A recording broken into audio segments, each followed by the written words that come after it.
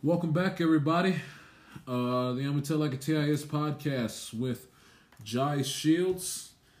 I'm recording this episode from a different location from where I usually record. I typically record it at my desk in my bedroom at my home, but this week my return made a little different. I am at good friend's house. Spent the weekend over.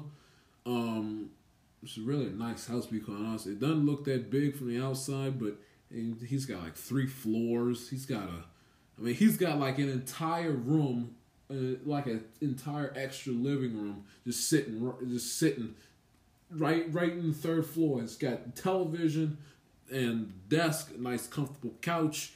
You got rooms left and right, walk-in bathrooms. This guy, he's living high off the hog. If you ask me, he's laughing right now. Joining me right now, as we haven't had a guest since my man Jackson Smith joined us back in September, but joining me right now on the Amateur Like TIS podcast, our second ever guest on the show, Mr. Brendan E. Dillon. Brendan, how are you today, pal? I'm doing okay. I've been sitting here listening to your podcast, so I've been enjoying myself. I'm excited to go over what we need to go over. I'm excited to talk about the NFL, and, there's a lot of interesting stuff going on right now. So do you want to get into it? Oh, yeah, let's get into it. First things first, let's go over, because we're at the halfway point in the season. Let's go over first the teams around the league, and let's just recap what their season has been so far, and we'll give thoughts on whether you think these teams are for real in the long run or not. So let's start with the AFC East and go with the leading New England Patriots, who are sitting pretty in first place at 6-2. With a 750 win percentage and riding a 5-game winning streak after they went 1-2 to start the season. People thought, well, here you go. But the Patriots is weird about them. They always start off a little fuzzy, and then they kind of get their gear together, and then they hit their stride. I didn't predict I didn't have the Patriots going to the Super Bowl, but Brady and Belichick working their magic, and they play tomorrow, and they play an important Sunday night game tomorrow at home against the Green Bay Packers. Mm-hmm. What do you give me your assessment of 2018 Patriots so far? So I don't think they have as much bite as they did last year as a team. And that's just me, but they are a good team, and they're always going to be a good team with Belichick and Brady.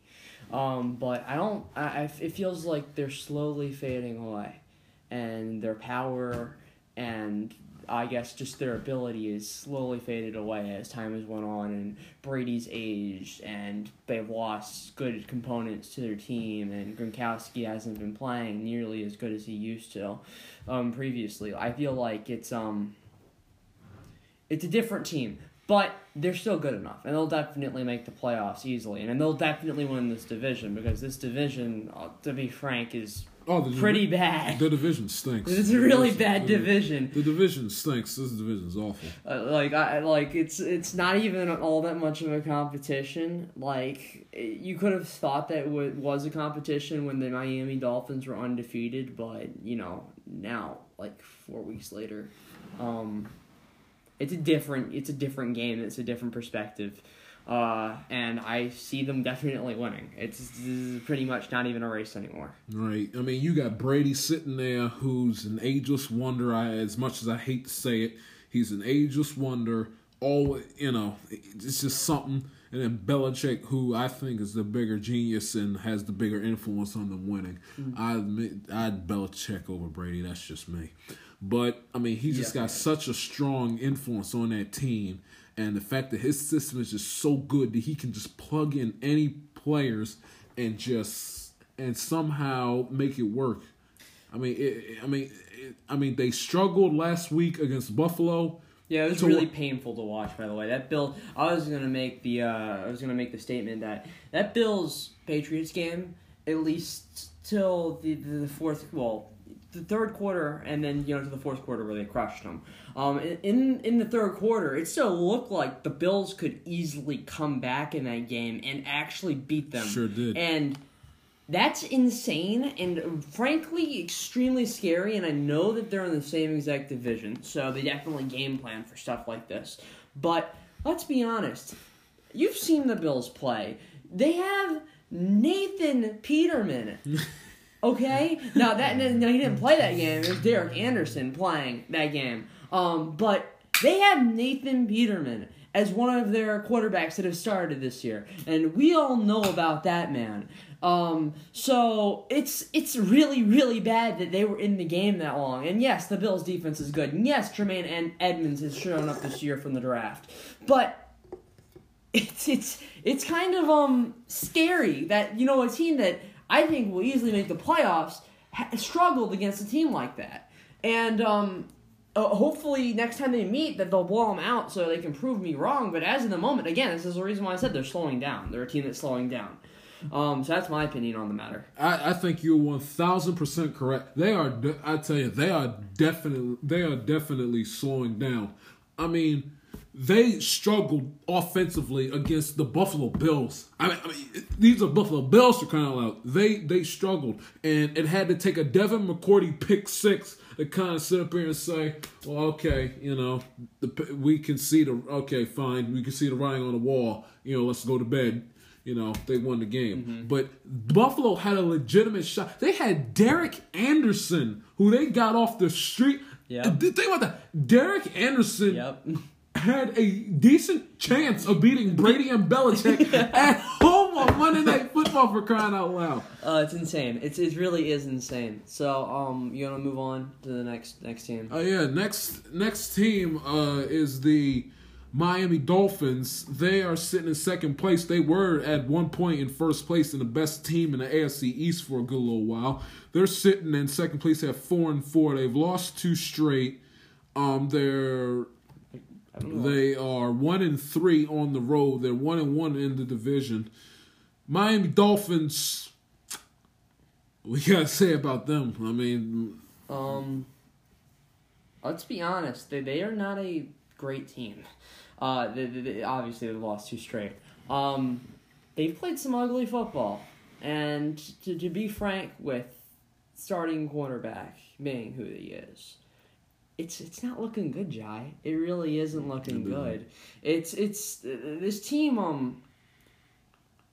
I think it got lethargic after they lost Jay Ajayi like 2 years ago, and then Tannehill obviously he's gone. Tannehill had just he's fallen off the edge. We all know the story. And so we now have a team that is trying to recuperate, and I bet they were pretty surprised that they'd done so well at the start of the season with the likes of Kenyon Drake and all those other dudes. And they were pretty good. But now we're at this point in the season, and it looks like they're pretty. Yeah. Pretty. I mean, they have a decent chance. They play the Jets at home tomorrow, but they have a decent chance to pull that one out. They've played. I mean, they're running a 2-game losing streak. Sam did. You can flip a coin with that one, but I think the Dolphins. They're 6-10, 7-9. You get that kind of feel. You have Brock Osweiler as a starting quarterback. Yeah. That's the feel that you're gonna get from Brock Osweiler starting quarterback. You have Brock Osweiler. Brock the Lobster. Oh my god. You got the New York Jets sitting at 3-5. Riding a 2-game losing streak as well, sitting in third place. We saw Sam Darnold recuperated after he threw a pick six in his NFL debut on Monday Night Football on the road. Played stupendous, but they've struggled as of late. Again, they play the Dolphins tomorrow. Mm-hmm. I want to see, and I'd like to think that the Jets would have not a bad season. They definitely would be better than the Giants. We'll get to them later on. Yeah, let's go. We'll get to them later on. But what do you give me your assessment on the New York Jets? Okay, So, the New York Jets are a team with, I'd say, a very, very promising quarterback, but they're in the midst of rebuilding. And I'm sure that this year, Todd Bowles was like, he probably wasn't thinking he'd go anywhere, to be frank. And yes, their defense isn't the worst defense in the world, but they're obviously in the midst of rebuilding, and you can't really say differently because they have lost pieces all around the board. So they are probably not going to go anywhere this year, but I feel like they could be a dangerous team in the upcoming years, especially with such a interesting quarterback prospect, I should say, being at the starting helm. And Jets fans should look forward to that. Now, obviously, this year, I don't really think they look forward to anything unless something crazy happens. But which it won't, but you make it. Yeah. Sorry, well, I'm just trying to keep the people entertained, Jai. That's kind of the point. But it's not going to be a great year for them. I'm just going to be frank. We all know that. We all know that this conference as a whole is garbage, and that's just one of the other teams. But this team has promise, unlike the next team that we're going to talk about. Well, the next team we're going to talk about is the Buffalo Bills. The Buffalo Bills, who, like I said, had a decent chance of beating the Patriots. Beating the Patriots on Monday Night Football at home. But the Buffalo Bills, who have lost 3 straight, they are 2-6 in last place. With Nathan Peterman starting him, which I don't get. Josh Allen, he's injured. Who's injured, and what is the Buffalo? Didn't they go 9-7 and make the playoffs last year? It looks like they've gotten a franchise quarterback, and it looks like they've regressed. Like, what is up with the Buffalo Bills? Like what? Give me answers, Brennan, because I'm running out of words. I don't know. They went 9-7. They are regressing. Like, this shouldn't be. Like, if anything, they should be in second place at 4-4-ish. Not the Dolphins. I mean, come on. Like, what? Buffalo. Like, Nathan Peterman. Like, Sean McDermott. Why are you still employed? Like, I don't understand. Oh. And help me out. So this team is just a prime example of how to make a rebuild about the most painful process physically possible.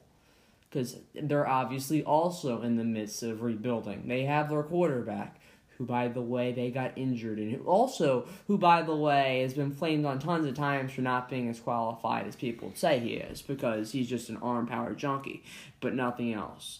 Which is debatable, because he didn't play completely atrociously when he was out there. But now we have real atrocious quarterback play with Nathan Peterman and just the likes of clipboard Jesuses coming out here, dudes who haven't played the game in like 3 or 4 years, finally coming back and, having some of their first play that they've had in literal years. So it's painful. It's painful to watch this team play. I don't see anything positive coming out of this. And they're definitely nowhere near being done their rebuild. But ever since they lost Tyrod, I feel like they've been a different team. And that's not saying Tyrod was a great quarterback, but I feel like he got them to the playoffs.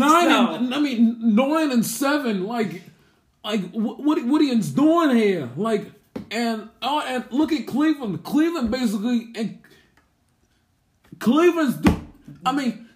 And Cleveland's using for the exact same reason, using him until Baker Mayfield. Now, if it's Cleveland, it's a little different, because Cleveland, I'm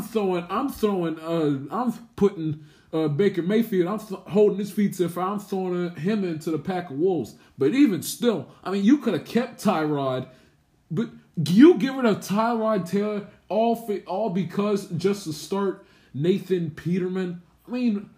I don't even think it was a plan, John. I think the plan was, hey, we have the ability, now that we've moved up, to get a great quarterback prospect from this draft. And I'm sure that's what they were thinking. And so, when they did get Josh Allen, they were like, okay, yeah, we have our quarterback. But, no, you did not. You did not. And people were already against the Vic to begin with. And we obviously now see that they are in the rebuild. And that's not saying Josh Allen's a bad quarterback. But he doesn't have the experience. He doesn't have the tenacity. And I don't think he has... He struggles with... You know, he's not... I wouldn't have picked him, to be quite honest with you. But, you know... But you're putting out Nathan Peterman. Are y'all really for They've real? stooped that low, guy. They've stooped that low because that's all they have left. It's painful. It's the Bills. It's a halfway mark.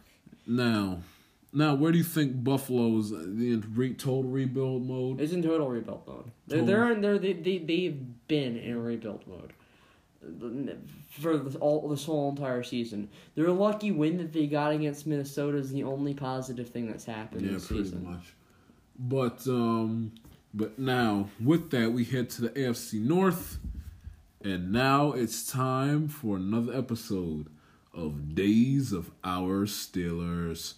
The Black and Gold Brigade is sitting at 4-2-1, having tied the Cleveland Browns in Week 1, coming off of a win as they face their hated arch rival, the Baltimore Ravens, who they got embarrassed by on Sunday Night Football at home. Joe Flacco had likings of his 2012 self, while Alex Collins ran every which way against the Black and Gold Brigade Steel Curtain defense.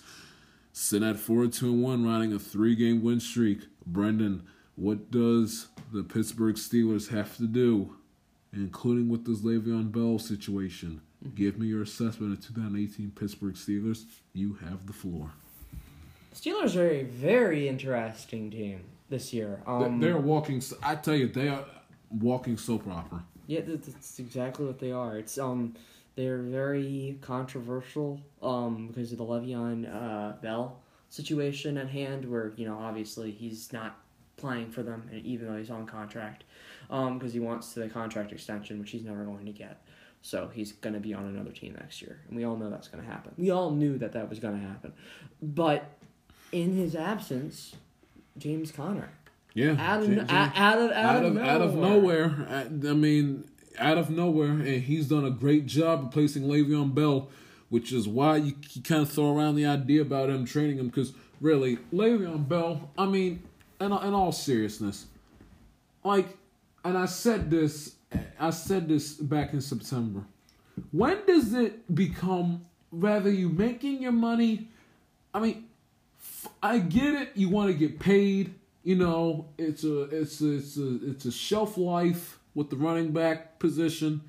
I know you want to protect yourself health-wise because of concussions and everything. But at the end of the day, do you play football because you love the game and you love the sport, or do you play football because of the money? Because in all honesty, you're holding out. We are in November now, and we're sitting up here talking about something that should have been taken care of. Really, when we get right down to it, it should have been taken care of in July, to be quite honest with you, if not August. We're here. Yeah, he'll be back by Labor. Nuh-uh. Back by the bye week. Well, bye week's come and gone. Where is he? You know where he is? He's out partying on yachts, making trashy rap songs and farting around. But, but come on. At the end of the day, do you want to play football or do you want to, this is what Le'Veon Bell has to realize. Is playing football to him a hobby, or is it a profession that he makes his living off of? That's something he needs to ask. And if he's going to view it as a hobby and saying, well, I got all this money, I'm going to go ahead and rub it, okay, fine, retire. Quit. Hang up the cleats. But don't sit up here and hold. And now the Steelers have a little fault too. in this. I think they're definitely. I think the Steelers are actually. The Steelers. I think the Steelers are making a smart decision, but I respect. Like, I know Le'Veon actually is not doing some great stuff for his reputation, but I do respect what he's doing. Because he thinks that he is worth more than what they're giving him, and he doesn't want to be put in a situation because, these players have a limited time span in which they are actually going to be in the league, and this is their livelihood. This is where they're going to make bank in their lives. So he's trying to make as much money as possible right now, and I respect that immensely. So what he's doing right now is actually, in my opinion, very intelligent because he is going to get money somewhere because he's very promising. He's an amazing prospect who I feel like, deserves money. I don't know if he deserves all the money he thinks he's worth, but he definitely deserves money. And if the Steelers aren't going to give him near the amount of money that he wants, then he has a total right to do what he's doing right now, Jai. So I disagree. I don't think he thinks it is a hobby. I think he thinks it's a actual job. He's taking it seriously. He's taking it seriously because he wants the money. Now, what he's doing for his reputation, on the other hand, yes, I disagree with that. That makes him look like an idiot. And if he wants a job anywhere else in the future, he needs to clean up his act. And, I don't think that he is exactly looking like the worst human being in the world, but just have his reputation look better and have his comments be more truthful, I guess. But if you say that you can't sit up here and say I'm holding out. You can't sit up here and say, well, I'm holding out, and then you sit around and then you get TMZ of you at the club and on jet ski. That's a bad look. Because that's where people like me make the assessment. Well, to him, it looks like football's a hobby instead of a profession. Because really, if it was me, I'd be making sure I'm in the weight room, make sure I'm in tip-top shape. So as soon as we get something done, bam, I'm right out there on the field. Because if Le'Veon Bell comes back and he has like a couple of bad games that the Steelers can't afford to have, then what? But at the end of the day, both sides are at fault, and I've mentioned this on this podcast a bunch of times. But at the end of the day, Le'Veon Bell has to realize at this point in the season, he's got to come back sometime. Yeah, definitely. He's going to have He has to, because he can't sit up here and say, well, I want my money, yet he plans on not playing. No. You got service time. Come on, it doesn't work that way. You can't. So he has to report. But at the end of the day, he's got to make up in his mind and be like the bigger man and bite the bullet. He's going to be a free. I mean, look at Kirk Cousins. I mean, he basically ate up those franchise tags. To the point where... Don't remind me. To the point where somebody had to give him money. I mean, why didn't he just eat it up? Wait till free agency comes, and then he might get it. And who knows? Now, I think it'll never happen, but, you never know. I mean, you couldn't win a Super Bowl, but he doesn't want to risk injury, which I get, but at the end of the day, who wants to play with a rusty running back? And all, I mean, it's really it's really like I said, it's a walking soap opera with them every single time you turn around. And then you got them, and you got Antonio Brown flipping out, having his little episodes. I mean, come on. Let's not forget the Big Ben game where he threw all those interceptions. Yeah, and then we got Roethlisberger having shades of him playing flaky. But, I mean, it's Le'Veon, at the end of the day, just bite the bullet and come back. Come on. There's also, Because it's getting to a point where it's just really stupid. Mm-hmm. Just come back, bite the bullet, take the franchise tag, play football, get your money later on, and move on. Come on. This is an old team also. Let's also be aware, this team is very old. So, all the really essential pieces, they're up there in age now. It's a different team than it was 5 years ago, and Big Ben is gonna be gone soon. And if Bell does come back, which he won't, we all know he won't. He's still extremely old. And then Antonio Brown's also getting up there in age. It's an old team. So I think that the sun's coming down on them, and they're gonna go into a rebuild. Which was why it was so important for them to do something good this year. Yeah, not just this year, but last year as well. Let's move on. We'll skip the Bengals for later on. Mr. Biased. We'll skip the Bengals. We'll go on to the Black and Gold Brigade's opponent next week, or not next week. Tomorrow afternoon, when they play the Baltimore Ravens, who are 4-4. They are, they are 1-2 against the division, and they are running a 2-game losing streak, having lost to the Panthers last week and the Saints at home because Justin Tucker, missed his first extra point in like 20 years. And they lost against the Saints at home. So, you hate the Ravens. Mm-hmm. So, I'm going to be really, really, really biased in this situation. But, yes, I don't like them. They're a team that I have disliked for a long time. Just because, the people that I deal with around me every single day, because they're all Ravens fans. So, it's just a kind of a fun little bit of animosity. They're not bad, but they're not good. That's where I'm at. They have a great defense, and they have a lackluster offense run by elite, quotation mark, quarterback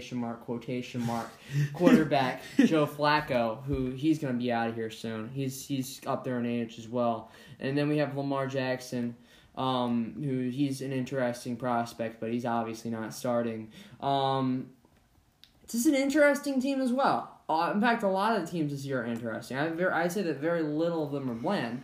The conflict that comes from this team, I feel, is the fact that their defense is very, very, very good, and their offense has been rejuvenated, obviously. But, last week, that showing against the Carolina Panthers really shows what that team could end up being by the end of this season. And I'm sure that scares a lot of the fans of the Ravens as well. I think that they're not as good as everybody says, and I think that they're overranked, and I will be very open in that. They're not a bad team, but they're not a good team, and that's where I have them. They're in the middle. I had them at 7-9. Right now, they look more like an 8-8 team. I see them as an 8-8. Yeah.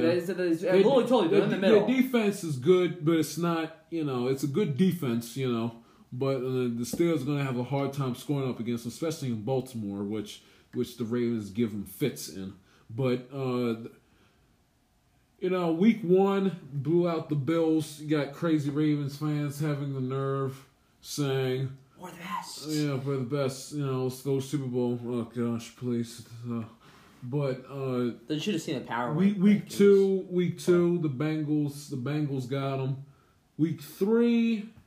You had who they play week 3? I don't remember. I looked it up. Thanks. Look that up for me. But they're 4-4. But at the end of the day, Broncos. And they beat them. Yeah, they beat the Broncos, and then week 4, if you can get that to me. Yeah, I got it. I should know this. Week 4 was the last time they played the Steelers. They beat them 26-14, in which their defense freaking shut down the Steelers defense. Week 5, they lost to the Browns, 12-9, which lose to the Browns is pretty embarrassing, especially when you couldn't manage. They are a division rival though. You couldn't put up a single touchdown. I mean, gee whiz, and I got to hear about Flacco. I've had enough of Flacco, and I've had enough of John Harbaugh. Please, oh gosh. Lamar Jackson is sitting waiting. It's just a matter of time. I feel bad. But I think the Ravens, the rest of the way, I think they're going to be an 8-8, 9-7 type of team. They're a 8, 9-7 team just by default, just simply. Their offense, their defense is good, but they can have a few episodes. Their offense is kind of a little wishy-washy. It is an iffy offense. But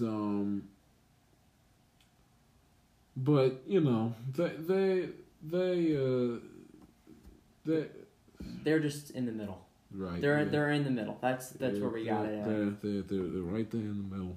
I'll give you the picks for the Ravens game later on in the program. Got it.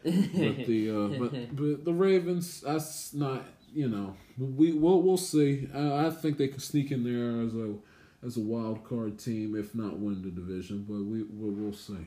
Wow, Johnny. Going to the embarrassing, awful. I mean, they're not that bad, Jai. They fired their head coach last Monday. I'm aware. But their head coach wasn't all bad. The Cleveland Browns, who are sitting at 2-5-1. I mean, I can get through this pretty quick. They're a team. They're not bad, but they're not good. They've won a few games, and by a few I mean 2. And they've tied a game, but they've lost 5. And Hugh Jackson's gone. He's out of the building. Their offensive coordinator's gone. He's out of the building. So it's a different team. They obviously don't really have a chance to recover, at least this year. But we have seen improvement from the 0-16. Well, you've seen improvement, Cleveland Browns. but it's the same. Like, they're not zero. They're not gonna. They can't go 0-16. They are a factory of sadness, is what they are, and they can't go 0-16. The Giants. But the Cleveland Browns make you depressed, and I'll leave it at that. Yeah, that's the truth. They make you depressed, and I'll leave it at that. Moving to the AFC South, the Houston Texans sitting at 5-3. They are 2-1 within their division, running a 5-game winning streak after they went 0-3 to begin the year. Houston Texans, who I thought at least would improve, and Deshaun Watson is finally coming around the corner recovering from his ACL injury. They got Dustin Hopkins sitting there at wide receiver, and I believe they got DeAndre Hopkins. DeAndre. Not Dustin Hopkins is the kicker. DeAndre Hopkins. They got a wide receiver from trade deadline.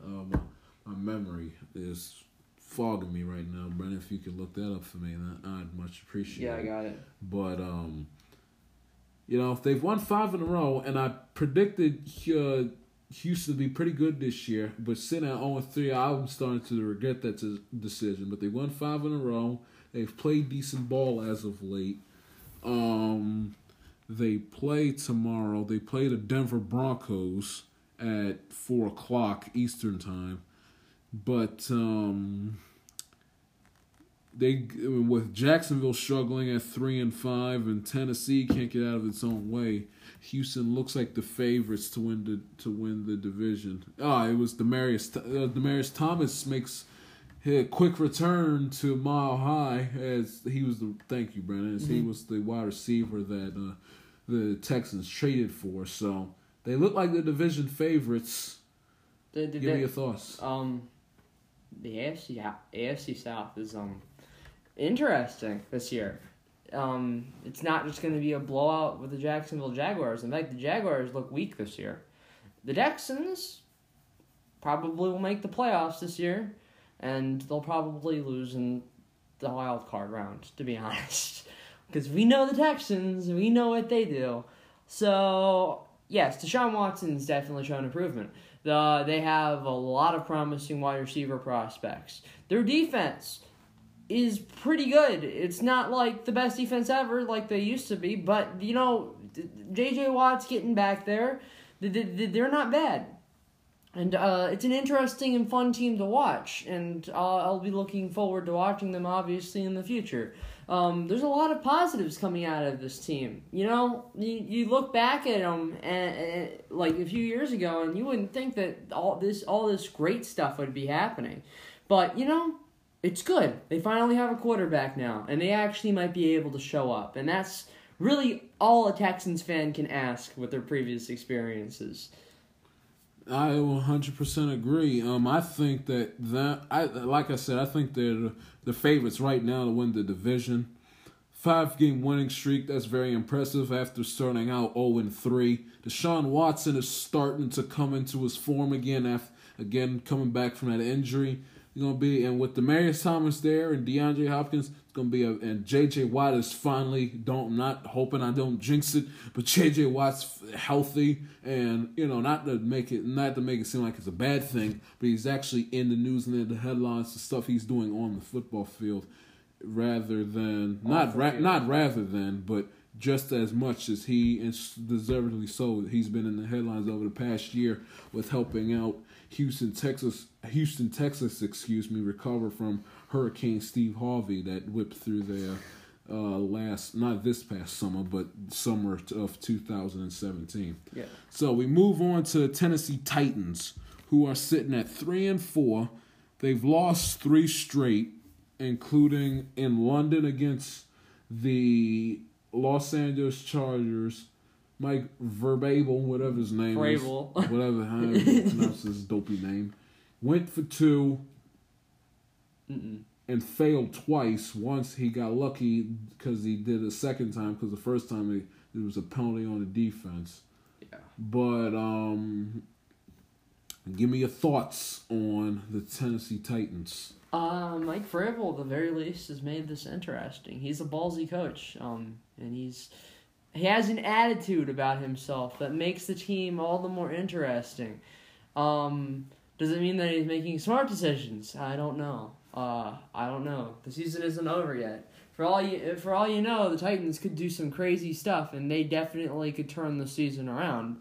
They're only 2 wins out of it, which is not all that bad. So they definitely have a chance, get back into this division. But as it seems right now, as Marcus Mariota plays up to how he can actually play, and they get out of this losing streak, it could be an interesting and potentially great season for them as a team. And I'm excited to hopefully see them improve and turn around, because I like Marcus Mariota a lot, and I like Vrabel's attitude about things. He reminds me of some of the old school football coaches that, used to coach teams. And I like that. It's a good memory to have. So I wish that they're successful moving forward. That's my opinion on the matter.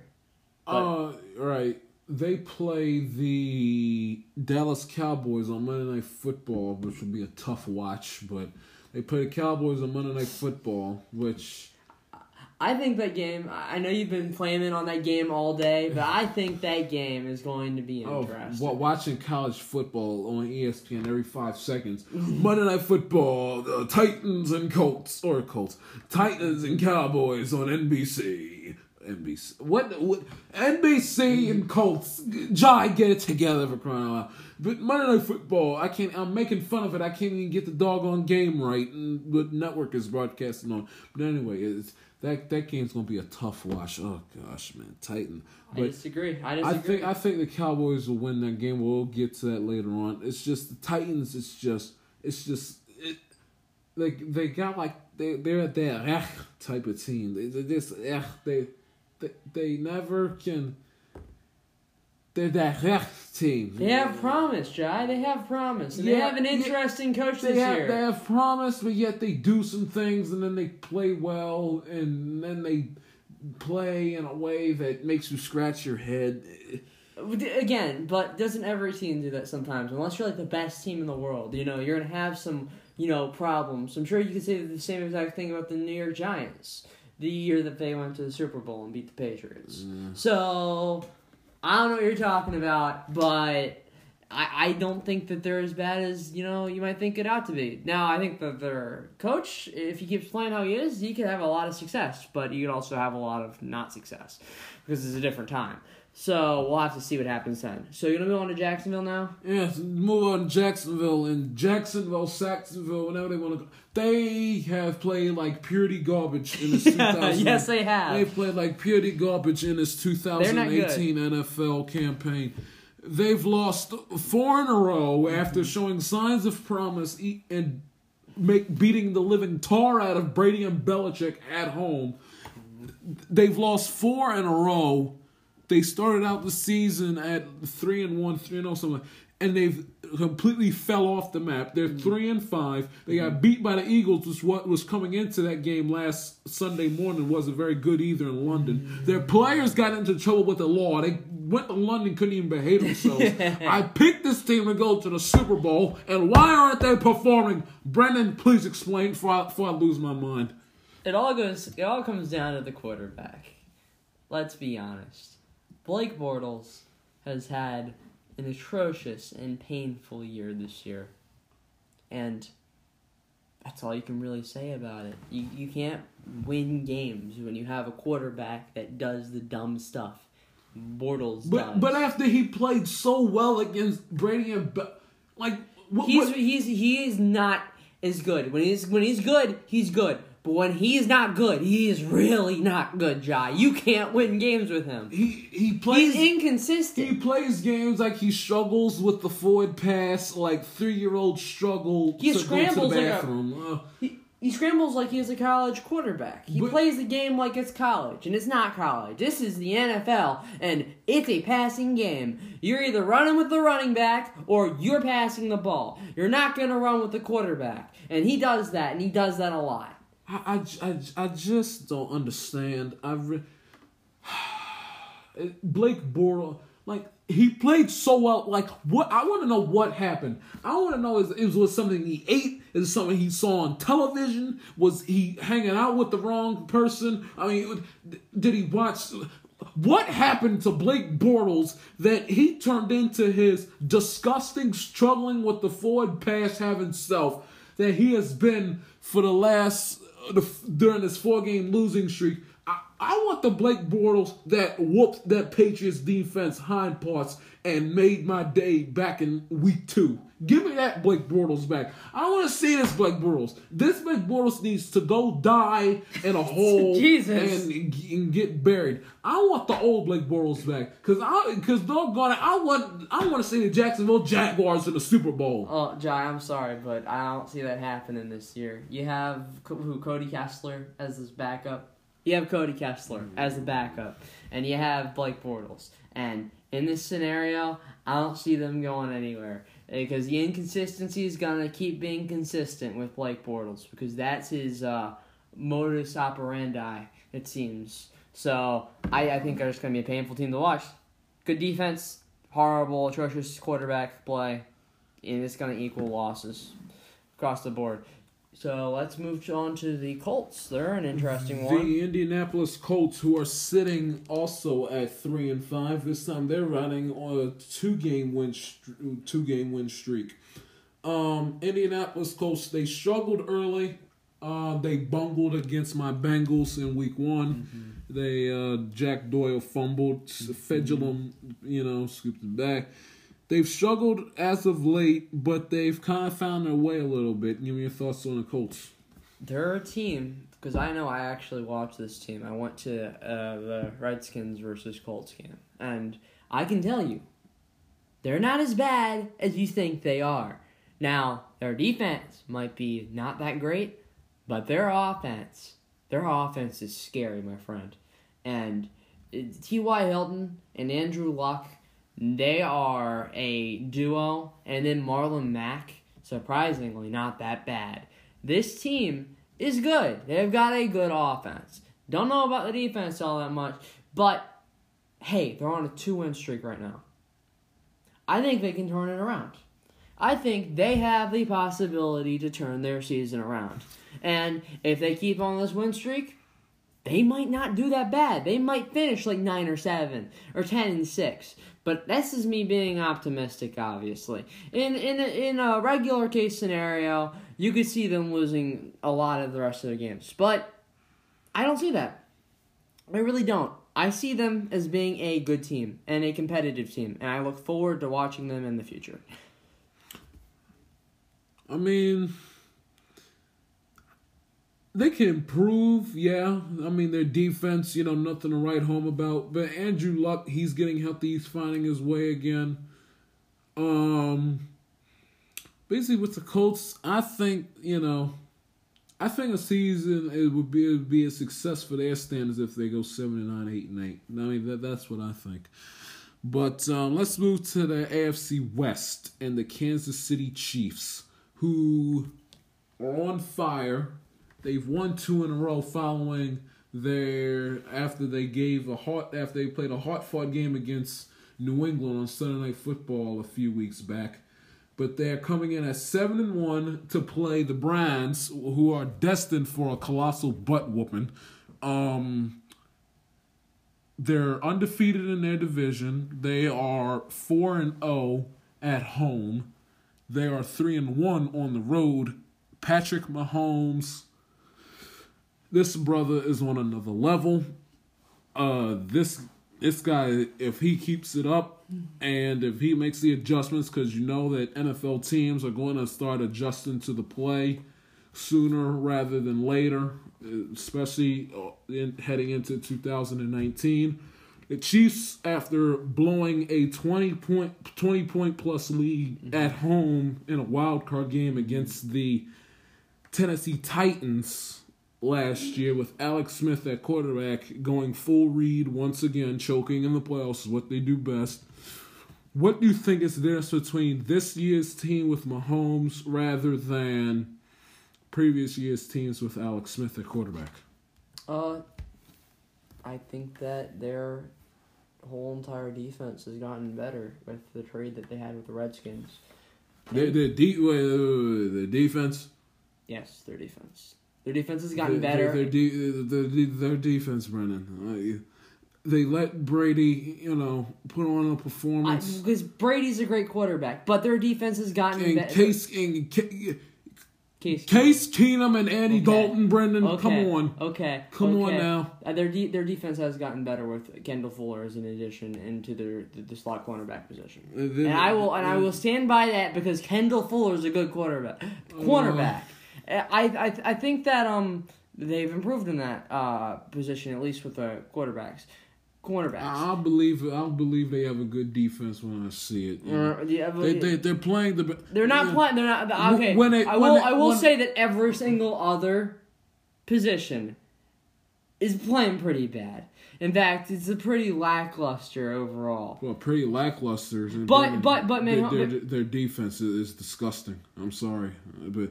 The reason why they're 7-1 is because Patrick Mahomes. Why are you so mean to Kendall Fuller? I'm not mean. I'm telling it like it is, man. This is the title of the show. You can't sit up here and say that their defense is good. I didn't say their defense was good. I said it's gotten better.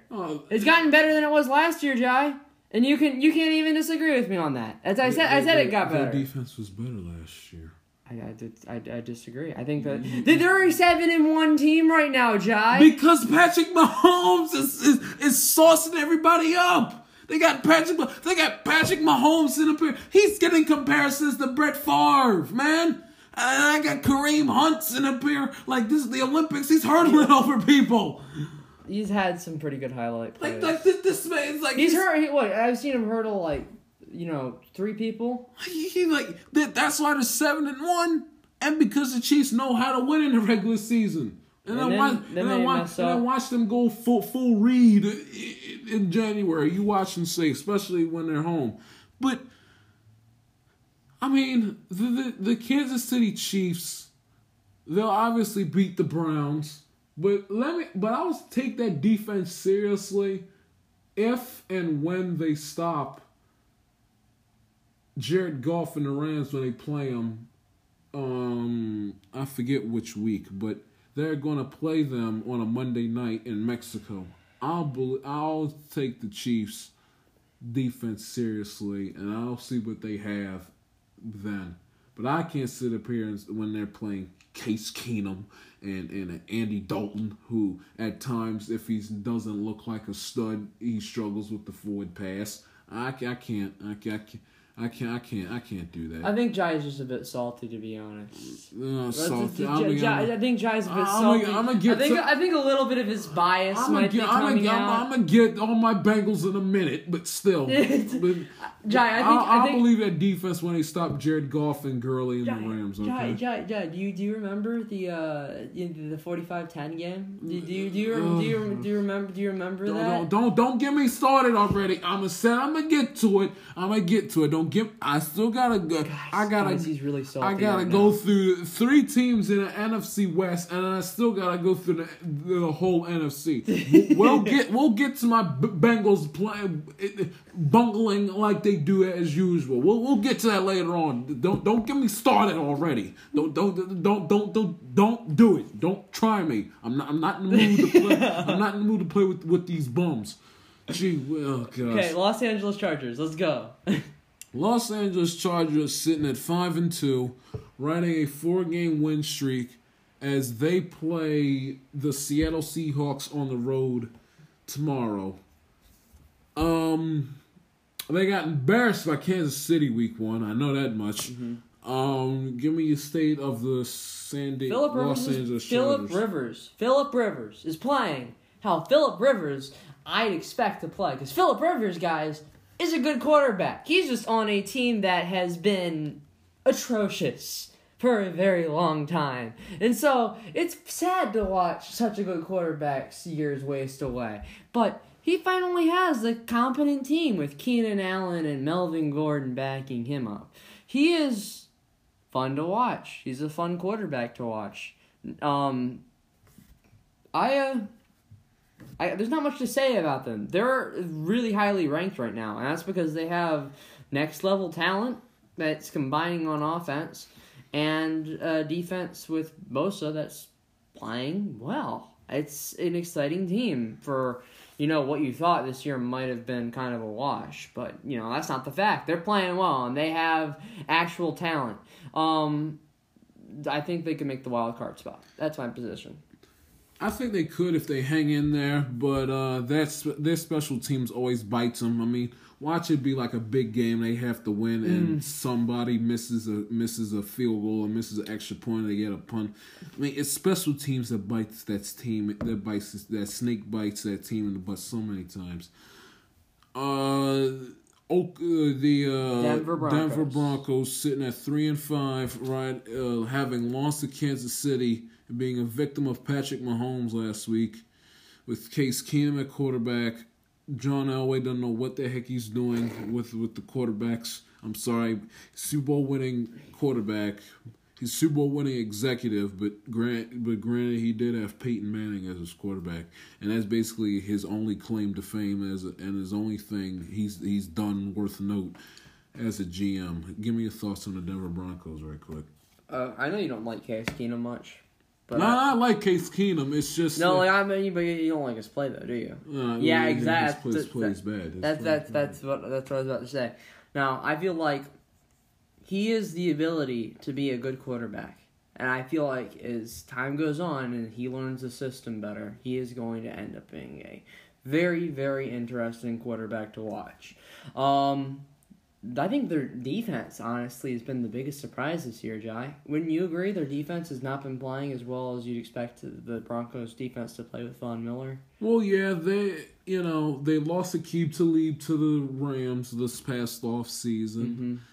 Mm-hmm. DeMarcus Ware been retired. And the team is not really all that good to begin with. So you can kind of figure.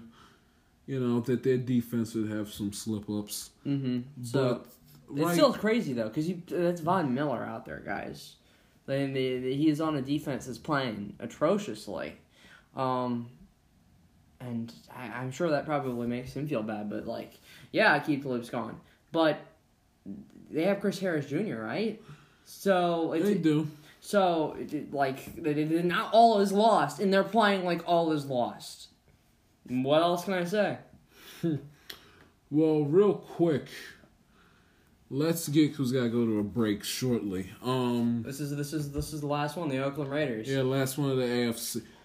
1-7, they've lost 4 straight. TANK.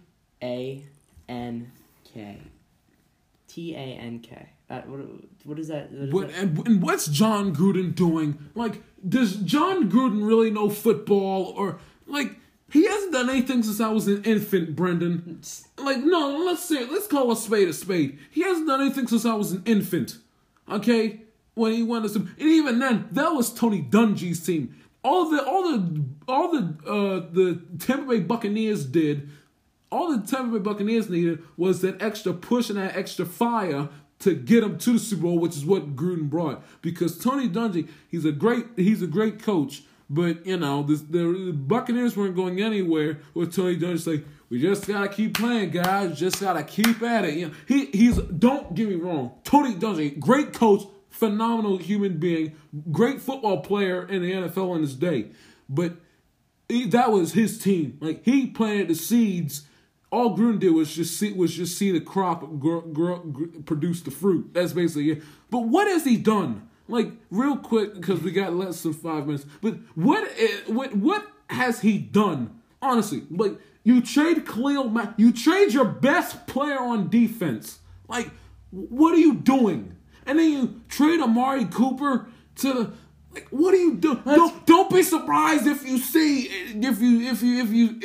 Derek Carr out the door too. Yeah, and then he real quick, and then he has nerve to sit up here and say, "Oh, players are done." Who wants? You guys are worse than the Browns, for crying out loud. You guys are 1-7.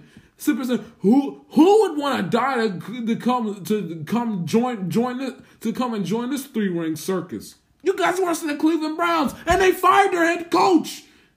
And the Raiders are going to be stuck with him for 9 more years. $100 million. Gruden, get your hind parts back in the ESPN booth, please. As a Redskins fan, I just want to say thank you for the Amari Cooper trade. That made me really happy to see happen. And then see us, on the trade deadline as well, get Clinton Dix. And so that was really good. I just want to say thank you to the whole entire Oakland Raiders organization for tanking the way you guys are, and giving me the ability to laugh at the Cowboys. It really makes me feel really good.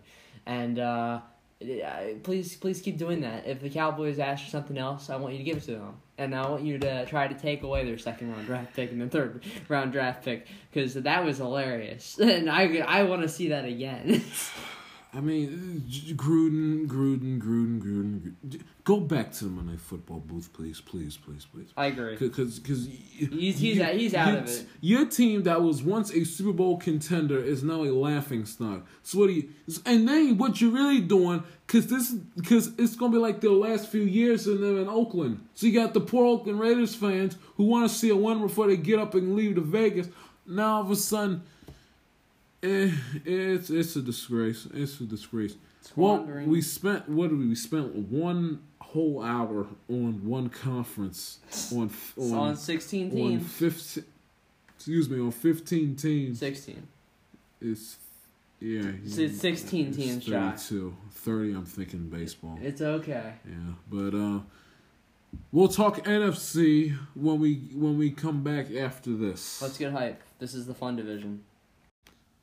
Yes, welcome back to the Amateur Like a TIS podcast with Josh Shields. Joining me once again is a good guest friend of mine, Brendan Dillon, recording this show from Brendan Dillon's house in Westminster, Maryland. Nice place. He's got a whole place on his 3rd floor. Like, I can record, and you at the first floor, you can't even hear a single word I'm saying, which is fantastic.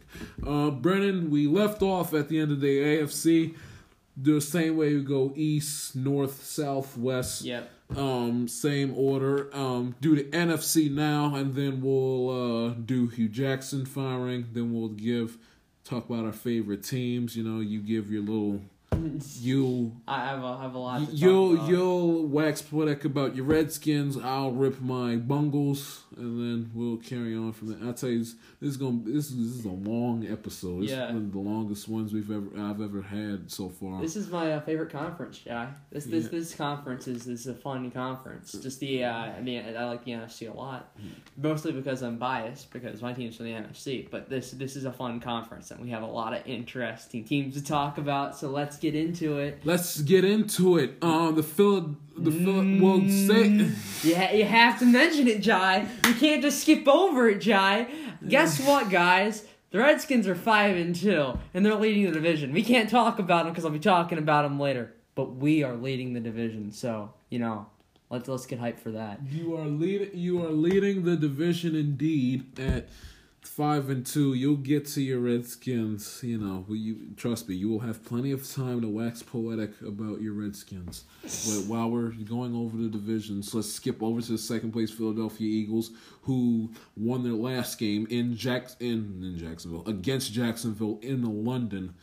Eagles, I predicted them to repeat as Super Bowl champions. They've struggled as of late, even though they started off decently strong in the first 2-3 games of the season. Carson Wentz is back. He's starting to find his form again. That defense has not been as good as they choked a 17-point lead at home against Carolina.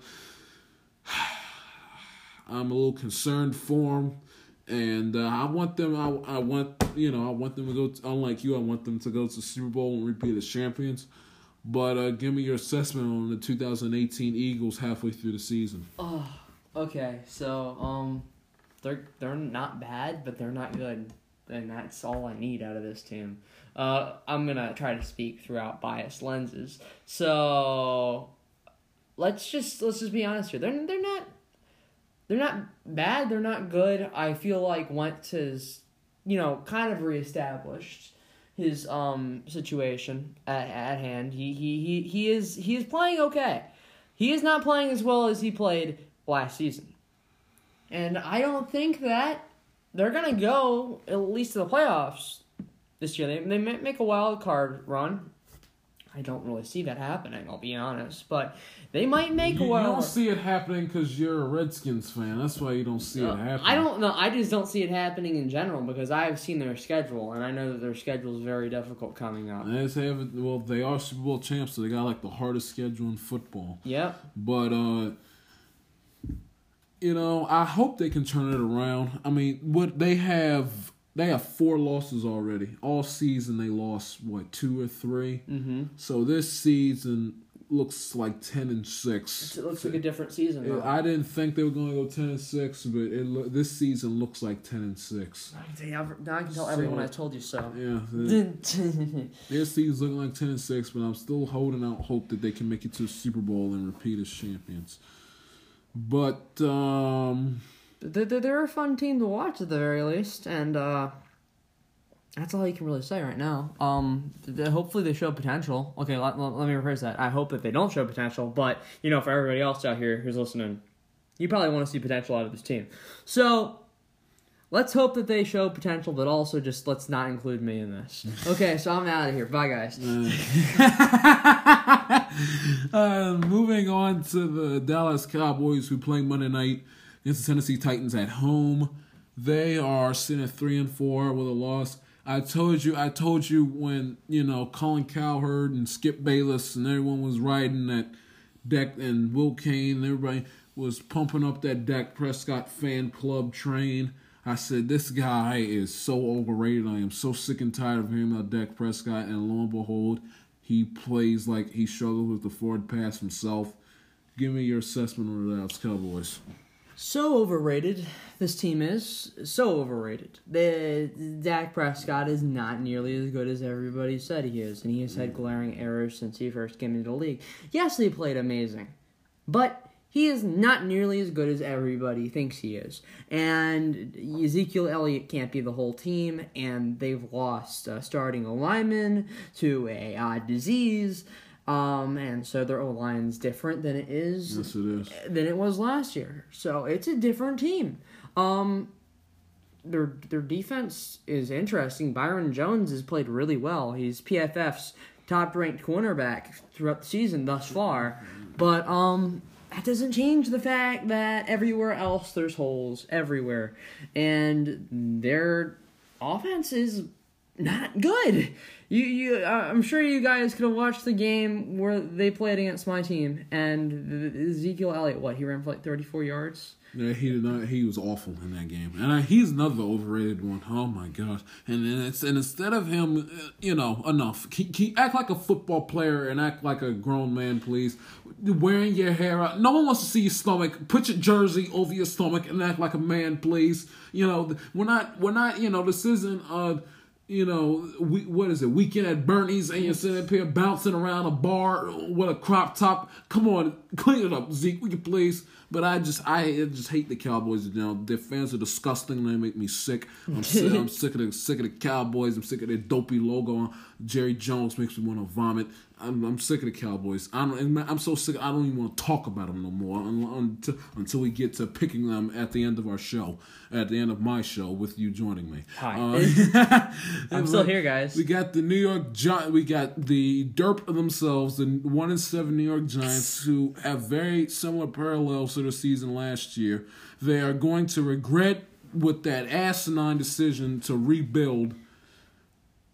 Well, not rebuild, but win now, which is completely asinine and completely stupid. Eli is shot. People didn't want to believe it. They passed the buck on McAdoo, who had some blame, but Eli is shot. He is not a competent NFL quarterback anymore. Anyone who says that he belongs in the Hall of Fame needs to go donate their brain to medical research in the future to make sure that nothing was wrong with them, that they had no concussions, that they had no concussions, or didn't sniff a highly dangerous drug, or was forced to take something that they shouldn't have. But they've lost 5 in a row and are 0-3 within their own division. Mm-hmm. The derp themselves. Mm-hmm. And I'm going to kill Odell in a minute, but I'll let you talk about the Giants first. This is a really big form of expertise because we played them. It's Eli's team, and Eli has played how Eli plays, and Eli does not play good. So he's mostly utilizing Saquon Barkley. Saquon Barkley has the most passing yards out of any running back in the league right now. That's scary. He's good. He's really good. No. I don't disagree with that at all. But when your running back has like the second most receiving yards on your team, and you got Odell Beckham Jr. Yes, it's not good. It's really bad. It is. They're not a good team. They're very bad. They need a new quarterback quick. And they're going to rue the day when they passed up on when they passed up on Darnold and passed up on Baker Mayfield and instead chose Saquon. But they're going to rue the day that they did that. I don't know about this team's going to be in a long funk for a very, very long time. Saquon's and again, scary. One more time, if anyone sits up here and tries to tell you that Eli Manning is a Hall of Fame quarterback, They don't know what they're talking about. They don't. And Odell Beckham Jr., this tired, pathetic circus act, this clown. I've had enough of Odell Beckham Jr., okay? Enough. Just his whole act. It's the me show. I'm tired of it. Enough, Odell. Jeez, stop. Enough. No more. I'm sick of you acting like an immature child. Can you act like a grown man for once? You're getting paid like one. You're making big money. All for you to sit up here and go up and spit the bit and act like an idiot. Again, and if anybody thinks that Odell is a top 3 wide receiver in the NFL, they need their heads examined and they don't know what they're talking about. What's your obsession with people's heads getting examined? Well, they need to get examined because he's not a top 3 wide receiver, but I don't care what nobody says. He stinks. I'm sorry. I'm sorry. Julio Jones played in the Super Bowl 2 years ago. They make the playoffs. They make the playoffs the majority of the time. Antonio Brown, the Steelers, they make the playoffs. He played in an AFC Championship game 2 years ago. AJ Green, for crying out loud, he went on a long streak of that. They don't win anything, but at least they you could look at the beginning of the season and say Bengals, they're gonna lose, but they're gonna make the playoffs every single year. But come on, DeAndre Hopkins, he's been in the playoffs as of late, as in the past couple seasons. What is Odell? You know, one lousy playoff game where the idiot decided to go party it up with Bieber and them on a dopey yacht after the Redskin game. They had nothing to play for, so they go down to Miami, party it up on a yacht, have the nerve to take a picture and post it on social media, and then he comes back and plays in the game. Green Bay, the same place for Bart Starr and Jerry Kramer and Favre and Reggie White, and this idiot is going to sit up here and play a playoff game against Aaron Rodgers, the bad man, and he is, and sit up there and drop every passing on the man. I'm done with the Odell. Enough. Can you do something besides run your mouth and make it and put yourself in the news for the wrong reasons? You know, I would say it's T.O., but T.O. does circles around Odell Beckham Jr. Circles. Yep. I can agree with that. I don't think that Odell Beckham is all that everybody says he is. I think that he is a good wide receiver for what it's worth, but he is not amazing, and he's always going to be remembered for the one-handed catch and probably nothing more. I mean, one trick. Can you do something besides make a dopey one-handed catch, please? I agree. Can you perform well in a postseason spot? Can you do that for me, please? Say nothing more than that. NFC North. The Chicago Bears. The NFC North. Sitting at 4-3 in first place, coming off of a win against the Jets. We're 1 yard short of beating the Patriots the week before that. Mitch Trubisky, who's playing competent at the quarterback position. Khalil Mack has definitely changed that team. Give me your thoughts on the Chicago Bears. Mitch Trubisky. Hey, you're actually playing the quarterback position, and you're playing it well. Wow, that's crazy. Now maybe keep doing that, and maybe, fix up your problems, because you seem to only throw to one side of the field, and everybody knows about it. So, as long as you keep playing how you do play, I especially with Mitch Trubisky, because they do have a competent defense with Khalil Mack. And they do have a very, very competent offense. Tariq Cohen's a great example of a competent player. Jordan Howard is another one. They're fun to watch. They have a good running back duo, and they have Khalil Mack on defense. So what more can you say? They are a team that's on the up and up. I don't know if they're on the out and out, and if they're gonna make the divisionals or anything, but they're making the playoffs. I can see that definitely happening unless they mess up in the future, because this division is very close. They have a very, very high ability of making the playoffs, and I see them being there just because of their defensive talent alone with Khalil Mack, because he's a different type of player. He's a different type of man. Fun team, though. I could see him strike for a playoff spot. Yeah, I can see it too, Jai. I feel optimistic for this team. And with the people that they're going up against, and they all have great quarterbacks as well, let it be known. Now, okay, let me rephrase this. They're not great every quarterback in this division, but they are competent at the very least. And you know who I'm referring to in this regard. It'll be fun. It'll be fun to watch this division compete. And I really, really would like them to make the playoffs, because it did show great improvement from them last year. And they have the ability, and I am optimistic for this team because I like the Bears. So, yep. Now let's go to a team that has your old quarterback, the Minnesota Vikings, who got embarrassed by the Saints at home on Sunday Night Football in the Minneapolis Miracle rematch game. Let's not forget the Bills game. Yeah, that too. They're sitting at 4-3-1 in second place. That was their first loss in a good amount of games. Give me your assessment on the Vikings. Great wide receiver play. Interesting defensive play. Inconsistent quarterback play.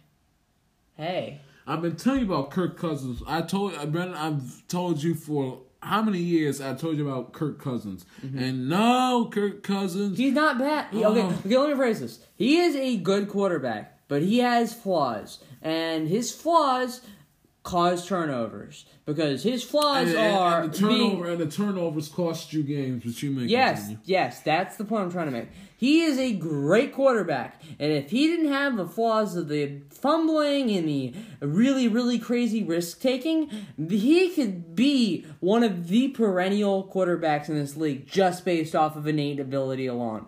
But right now, he's playing well. He has great wide receivers. Adam Thielen's insane. He is playing on another level. And then Stephon Diggs is Stephon Diggs. There's not much else you can say about that Maryland wideout. He's just a good wideout. Stephon Diggs and Adam Thielen, I tell you, those guys are the real deal. I'd take them over Odell every day of the week, let me tell you. Tell me about it. Let's go to the team that plays the Patriots on Sunday Night Football tomorrow. Or today, as a matter of fact, 12:23 at the time we're doing this interview, Jay West. You sound really entertained by that. They're sitting there at 3-1, coming off of a loss against the Rams, in which Ty Montgomery, who they shipped off to the Ravens, cost him the game because he was cocky and arrogant and thought he was above everybody else and put his knees before the team and took it out and fumbled. Thus, it cost him his job on the team roster. And Aaron Rodgers, the bad man that he is, keeping them afloat while that Mike Pettin defense is doing their best to stink up the joint and to make Aaron Rodgers' life a living hell. Are we going to talk about the trade? Yeah, we'll talk about the trade. I just brought it up right now. Okay. Because that. You talk about the Ty Montgomery trade? You want to talk about the Ha Clinton Dix trade? You know what trade I'm more excited about? But both of those trades are interesting because I think that this team is trying to tank. I really do. I think this team is trying to... Hold on. You think... You ain't sit up here with a straight... You mean that... They just traded their best defensive player. Well, that's just dumb off of McCarthy and again, the Mike Pettin defense. I think they're trying to tank. Congratulations, Mr. Vince Lombardi here. But the first thing is, you can't sit up here, Brennan, and say I think they're trying to tank, John. I mean, you're not saying with a straight face, so I can't take that comment on. You think they sit here and trying to tank with Aaron Rodgers at quarterback? You sit there trying to tell me? Yes, I do, and that's the fun. That is the funny thing about it. Well, hey, they have played bad. Okay, they have played really bad. Oh, come on. You know, Jai. Don't. So I don't think that they're going anywhere this year. I really don't see it. I don't see it in the cards, even with Aaron Rodgers, because you've watched those games, Jai. You know that they're not playing up to the ability that they really do have, and they just traded away, whether you like it or not, two very good players. He's a good safety, but Ty Montgomery. Ty Montgomery. You cost the team a win because and being defiant. Good luck with Baltimore Ravens. Let me tell you that. But what about Ha Clinton Dix? Why would they do that if they're not trying to tank? Yes, I know that this is the last year on the contract. They're trying to get value out of him. But let's be honest, Jai. That is just them basically saying outright, no, we are not making the Super Bowl this year. You know it. You know it. Look at me in the eyes right now. You know that's what they're saying, Jai. That is what they're saying when they make that trade. Because he was the second best ranked safety at the time in the NFL behind yours truly, DJ Swearinger. Why would you trade him away? Why would you trade away your best defensive player? I'm sure that you're having him for at least the end of the season would allow you guys to make the playoffs, at least more easily. But obviously, they don't think they can even make the playoffs. Yeah, no, I think you're more along the lines of, I don't think they're trying. I think they know that they're not going to win the Super Bowl. Because I'm not believing in the myth that, I think it's a myth, but I ain't believing in the idea that they're trying to tank with Aaron Rodgers on there. They're trying to tank, Jai. They're trying to tank. They wouldn't make those trades, Jai, if they weren't if they didn't think they were going to go anywhere. And I don't think they're going to go anywhere. They're 3-1, Jai. They're 3-3-1, okay? Yeah. And they have a pretty tough schedule. I don't think they're going anywhere. And we have none other than Then the Detroit Lions were sitting at 3-4. Having lost again at home against the Seattle Seahawks, and they absolutely manhandled Detroit Lions. I don't think much of them. Matt Patricia doesn't. He's not. Hey, at least you have Matthew The Stafford. highlight of their season was beating the Patriots at home on Sunday Night Football. That was the highlight of their season when you really think about it. But I don't think much of anything of them. 7-9. I mean, they're just teams in the NFL that you look at and you're just like, why am I wasting my time with them? They're that You have team. Matthew Stafford, though. Matthew Stafford's an interesting piece. Matthew Stafford. I'm sick of hearing about him. Okay, please. I don't want to hear anything about Matthew Stafford. About his dopey little comeback wins? Oh God, please. Okay, but he's not bad though. A bad quarterback doesn't come back from the deficits that he's been down on. Oh, come on. He is not a bad quarterback. Brandon, come on. And with the right pieces around him, that team could be interesting. Maybe next year. Oh, come on, Brandon. Come on. Anyway, we have 8 teams left. We got the NFC South, and we have the NFC West. We have the Saints at first place at 6-1. They are running after falling 0-1. They are right after falling 0-1 and getting embarrassed by Fitzception, getting sliced and diced every single time you turn around. They are riding a 6-game win streak. They're 1-1 within the division. They play a highly anticipated game against the best team in football, the LA Rams. Give me your thoughts on the New Orleans Saints. They are a scary team. They are good. And Drew Brees has shown up. They have a good running back duo. And they have a good defense. Now, it might not be the best defense ever, because obviously they've been scoring on quite a lot. But their defense is not bad by any means. And I'll say the same exact thing that I said with the Chiefs. Yes, their quarterback has helped them stay in games, but their defense has kept them in games as well. Drew Brees, what can you say about him other than the fact that he is just a scary quarterback who is not slowed down at all with age? He's a good quarterback, and I don't think he gets talked about enough because Brady and Rodgers get so much of the attention. Which is so dumb, because we have quarterbacks like Brees and Rivers, who I think are genuinely better and more interesting passers than both of the quarterbacks. Well, it's the simple reason why Rivers doesn't get enough headlines is because Rivers never won. Yeah, because he's been on the worst team ever. And then you have Brees, who's also on, guess what? One of the teams that was perennially thought to be one of the worst teams ever. One of the teams that literally their best player that they ever talked about was a kicker with a prosthetic leg.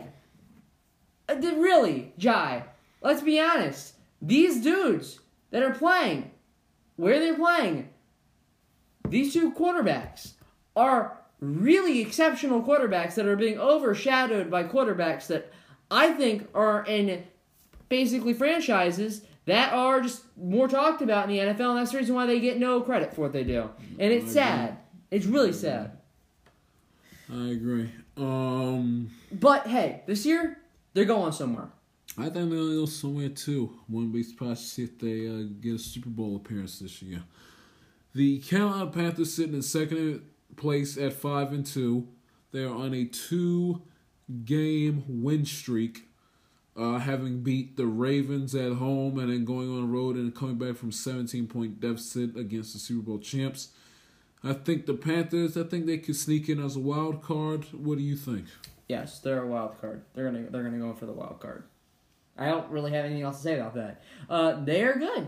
They're not amazing, and they're not going to crush teams, but they're oddly wild inconsistencies where they will one day play like one of the best teams. Cam Newton's been quiet, He's kind of like simmered down with that quote-unquote cocky, arrogant persona he's had. He's taking care of Christian business. McCaffrey. He's kind of, him too, who I liked going to them coming out of the draft the previous year or two ago.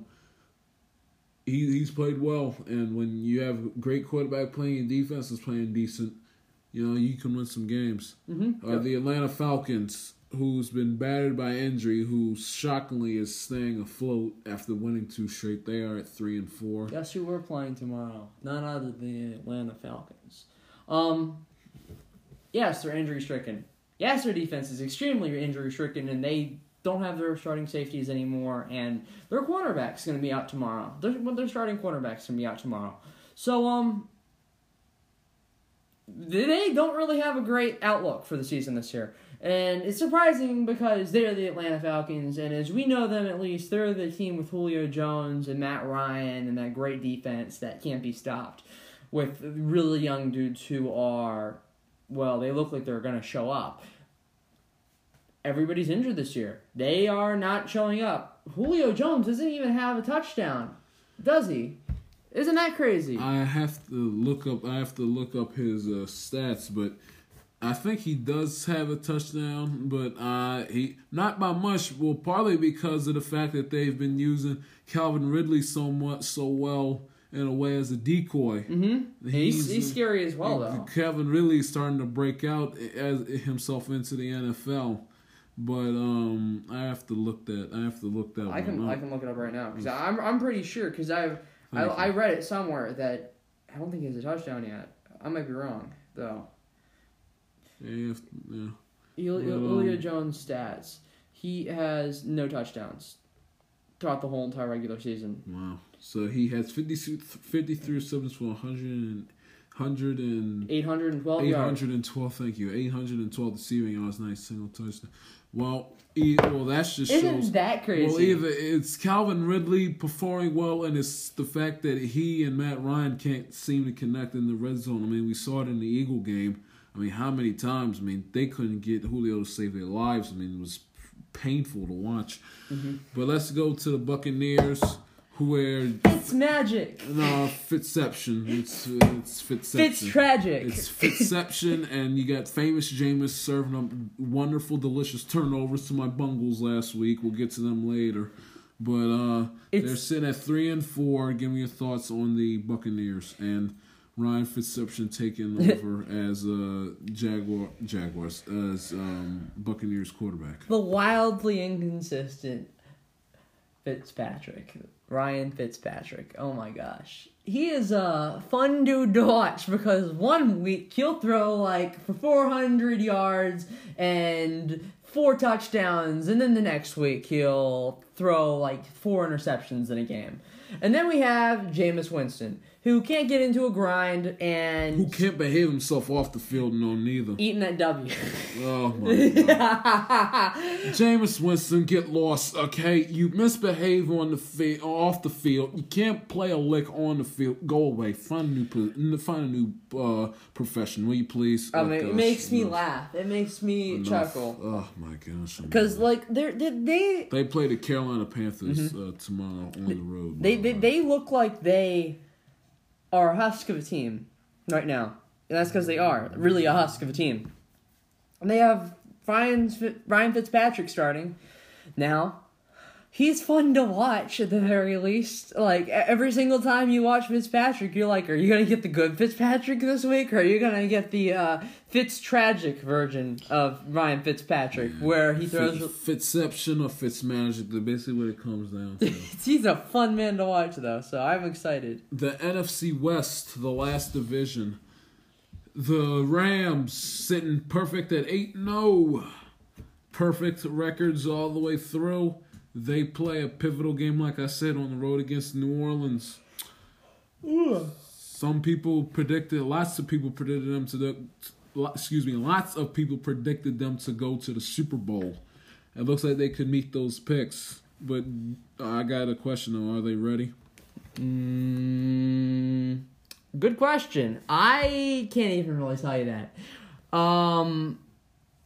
It depends on the outcome of the end of the season. They have a interesting game this week, and I feel like New Orleans has a chance of beating them.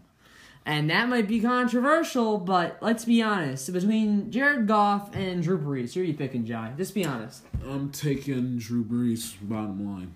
Just because Drew Brees is just a veteran. He's won before, and he has experience.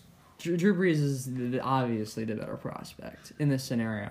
So, their defense, if their defense shows up tomorrow, it could be a different game, but I don't see that. With their explosive offense of the New Orleans Saints, it is going to be a very fun game that I feel like is going to go up in points. Like, it'll probably be like 30, 40 points in the game on both sides. Yeah. And I'm excited for that. I really, really am. And it's going to be a fun game to watch tomorrow. Well, actually today. Yeah. The crazy 12:38 a.m. Sunday morning. Go ahead. I feel like they're a good team with a good defense and a good offense, and they're the best probably in the league right now. But I also don't feel like they're invincible or undefeatable. And yes, I like Sean McVay a lot because he used to be our offensive coordinator, and he's a very, very good dude. But I even think he has some flaws in his ideas. And so it'll be fun to watch tomorrow and see how they try to take advantage of his flaws. Yes. And the Seattle Seahawks sitting in second place, who nearly beat the Rams a few weeks back if it hadn't been for asinine decision to call timeout on a 4th and 1, Pete Carroll. Gee whiz, giving him plenty of time. Gave him a whole week and a half to think about going for it, man. Come on. But they're sitting at 4-3. They've won 2 in a row.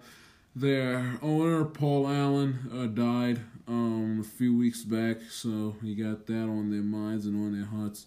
Give me your assessment of the 2018 Seattle Seahawks.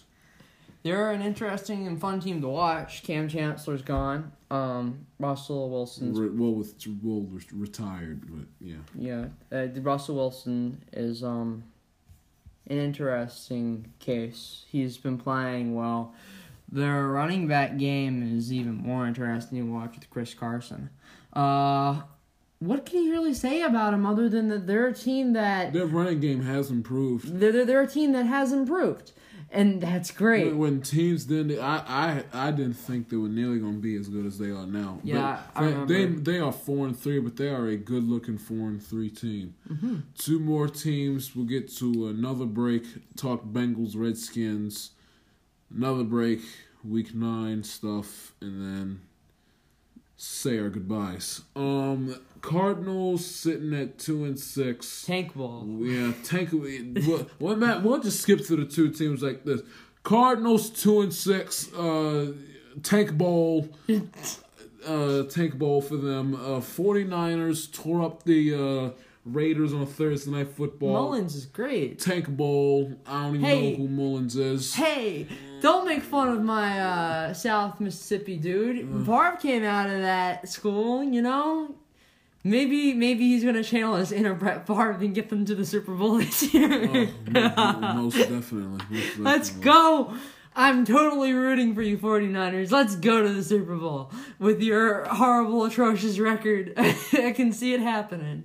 Both teams are bad. It's painful. I can't say any more than that. We'll take a break. I'll talk Bengals. He'll talk Redskins. Back after this.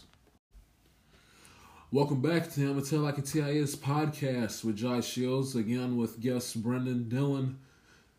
I'll take this segment to talk about our favorite teams and what state that they are at in 2018, halfway through the season. Brendan, you're the guest. You start with you first with your Washington Redskins. So, we're leading the division. Hey, that's a amazing feat. Coming out of a division where you have the perennial Super Bowl winner, and a lot of people doubted us. Like, every single person doubted our team, and we've been doubted since week 1. Heck, week 1, would you guys believe that, people thought that the Arizona Cardinals would destroy us? We were supposedly going to get blown out by them, is what they said. And every single person picked the Cardinals to win. And guess what happened? We blew them out. Isn't that crazy? Our defense is amazing. It's otherworldly. And I really am surprised this year because, last year our defense was horrible. We were ranked 32nd in the run. Now we're ranked 4th in the run to stopping the run. And we haven't had a 20-plus yard run this whole entire season thus far. We're ranked 1st in that. We are insanely successful defense. And I'd say we're the best defense in the league. And people can say that, oh, you're wrong. I think we are the best defense in the league. With the likes of DJ Swearinger in the backfield, with his he's leading in interceptions. He's leading the league in interceptions right now with, I think, 5. Let me just check.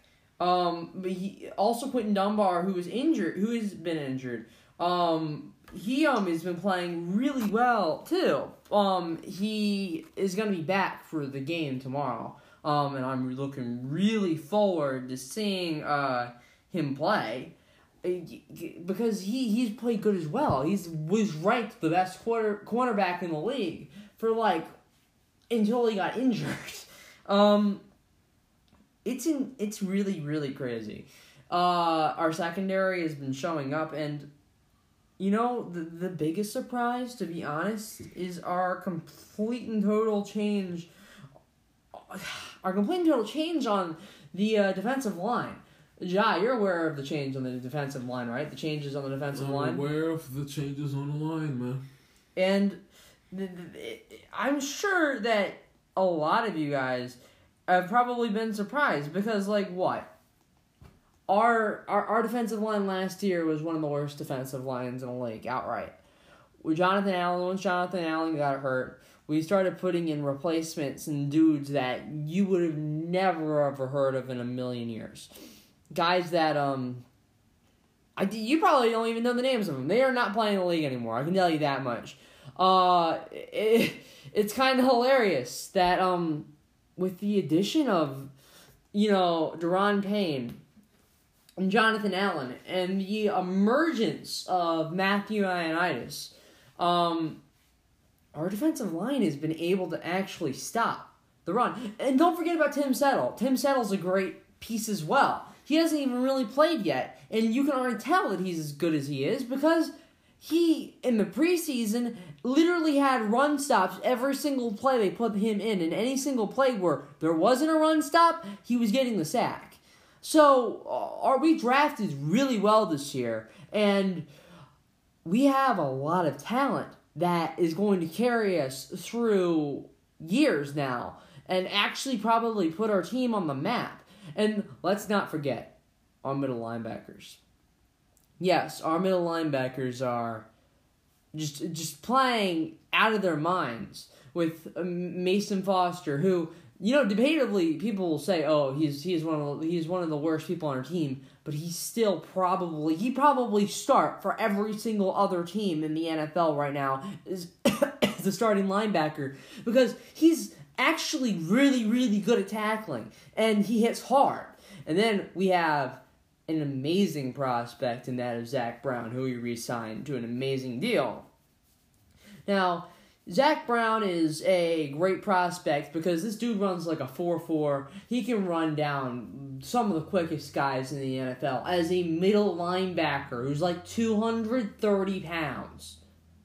I don't think there can be many other people that can attest to a linebacker playing with that type of physicality and speed in the league.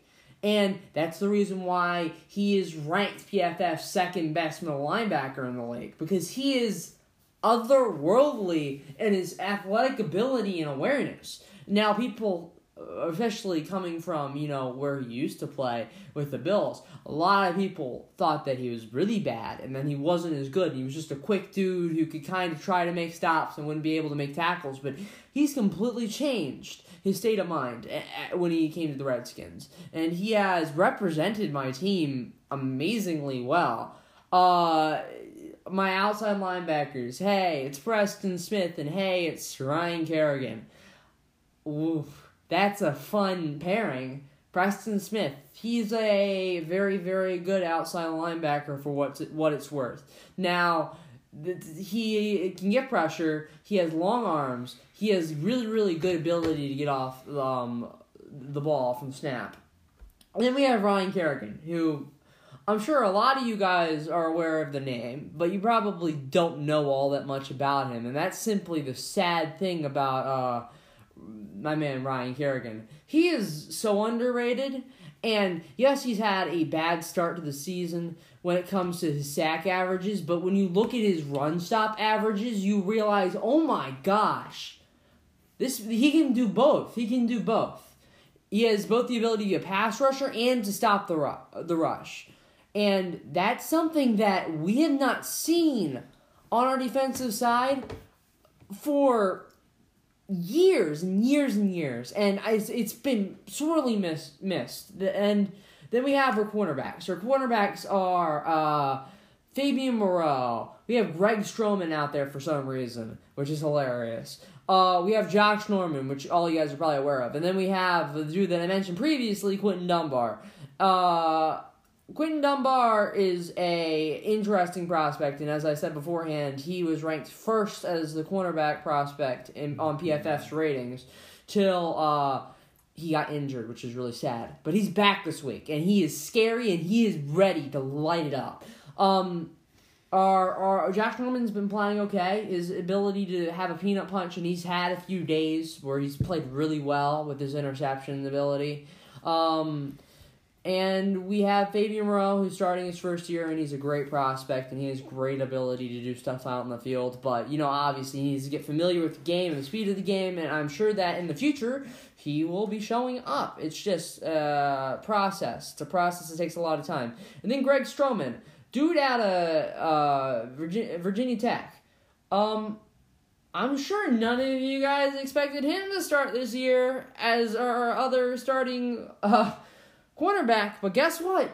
He has, and he is not horrible. He actually can play the position, and he's broken up passes. Sure, he's gotten burned a few times.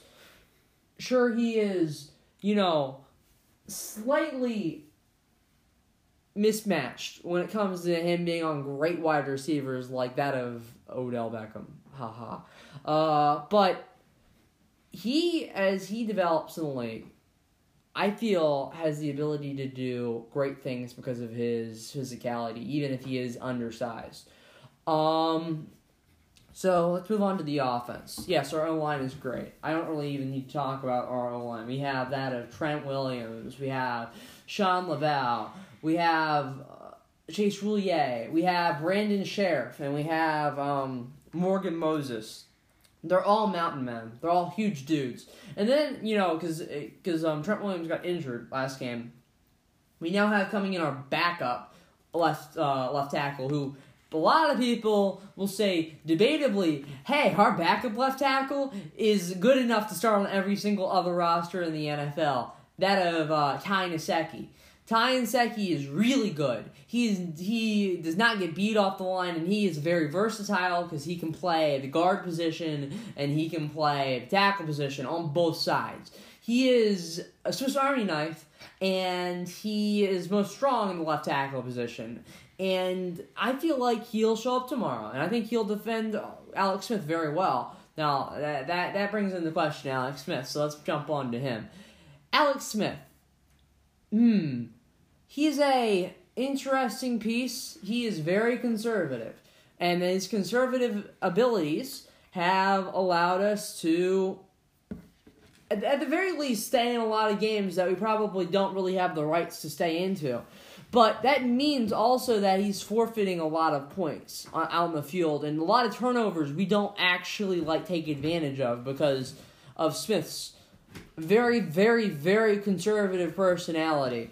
And I understand why he's being conservative, because honestly, our defense this year is so good that he has the ability to just act like a Trent Dilfer and just, hey, I'm just going to go out there, I'm just going to try to throw the ball. Just hand the ball off and let the running back take care of the work. Exactly. And he's had good throws like that. There's a throw to Paul Richardson, which went for 50 yards. So he's had his days, but I would like to see more out of him. I think that he is a lot better than what he's showing us, and I'm sure Jai can agree because he is a first-round draft prospect, and he has been inconsistent his whole entire career, but he's also shown great ability and great tenacity. And he can show that with the Skins as he gets more familiar with the playbook. Let's move on to the running backs. Ooh, this is a fun one. I tell you, before you start, was I wrong on Adrian Peterson? You want to burn you? I said this is a dumb sign by the Redskins. This guy's old. He's washed up. He doesn't have it anymore. And he ran for like 50 yards in a preseason game. I was like, Brendan, hold your horse. It's preseason. It means nothing. Blah blah blah blah blah. But this guy, I tell you, if he doesn't win the comeback player of the year, then something's wrong, because this brother is looking like his old self. Adrian Peterson's a great story. Signed off the street after Darius Geis gets injured 2 weeks before the season starts for the Redskins. A lot of people probably, honestly, didn't think that would amount to much, because, he'd been signed by other teams previously. That of the Arizona Cardinals, and that didn't work out all that well. And he got signed to the Saints, and that didn't work out all that well either. And both times he was cut. When he got signed with us, right, people probably thought, oh, it's the same old thing. It's just an old, washed-up player trying to come back. I'm here to say right now, anybody who said that, you're an idiot. You can watch him. You could have watched his first preseason game, and yes, you can say, oh, it's preseason, like Jai said. You're wrong. He still has the burst, he still has the ability, he still has the physicality to be a great running back. And I remember making a comparison. Jai, do you remember the comparison I made to John Riggins? They're obviously different running backs. You did. I remember you made a comparison to John Riggins, and you told me to look at his stats of what he did in his 30s, which was very well. He got Washington quite a few championships.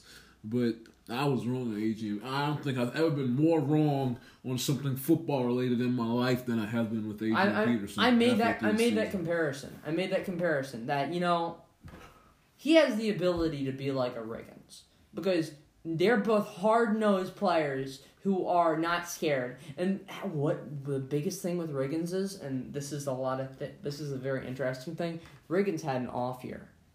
And because of that off year that Riggins had, it completely changed his ability. You can say that Adrian Peterson had off years. That's the point I'm trying to make. Adrian Peterson also had off years where he wasn't doing anything. And you know what? Those off years do wonders for... Looks like they do. For players. And for running backs. Especially for running backs, because running backs get pounded the most when it comes to, running down running through holes in the line and getting hit by middle linebackers. They get an off year, another example of somebody who probably might, show up in their 30s is Le'Veon Bell, because he's had a whole entire off year. Yeah. The players like that can be really transformational. At the age of 33, Peterson has shown that he is a very, very capable back and is very, very deserving of a roster spot on any team in the NFL. So, hats off to him. I am so happy he's on our team, and I am so looking forward to him running the ball tomorrow. Every single time he runs the ball, it is amazing to watch. For a team that has such inconsistent running back play, to finally see that we have a ball carrier who is so confident in themselves and can just run through those holes and can run and burst and just do crazy stuff with his body. It is really great for our team. It's amazing. So let's see. We have Chris Thompson as our other running back. Great receiving back. Probably one of the best in the NFL. 5'8". He's a small dude. He has injury history. He won't be playing tomorrow, sadly, because he does have an injury history. But he is a good player, and when he's had full seasons, he has been one of the most interesting talents on our team. And I just tell you guys, watch out for him. He will make 60-yard plays out of nothing, and you won't even see it coming. You will not see it coming. It'll be out of nowhere. So, when you see, in Week 14, at the end of the season, Chris Thompson busts off for, a 60-yard receiving touchdown or a rushing touchdown, you'll be like, oh, Brendan said that. Brendan said it was going to happen. Guess what? Because I was right. Because, that's the type of player he is. He's insane. And then we have Capri Bibbs, who's his backup. Capri Bibbs is a dude that came off of the Denver practice squad, and he has made a name for himself, my friend.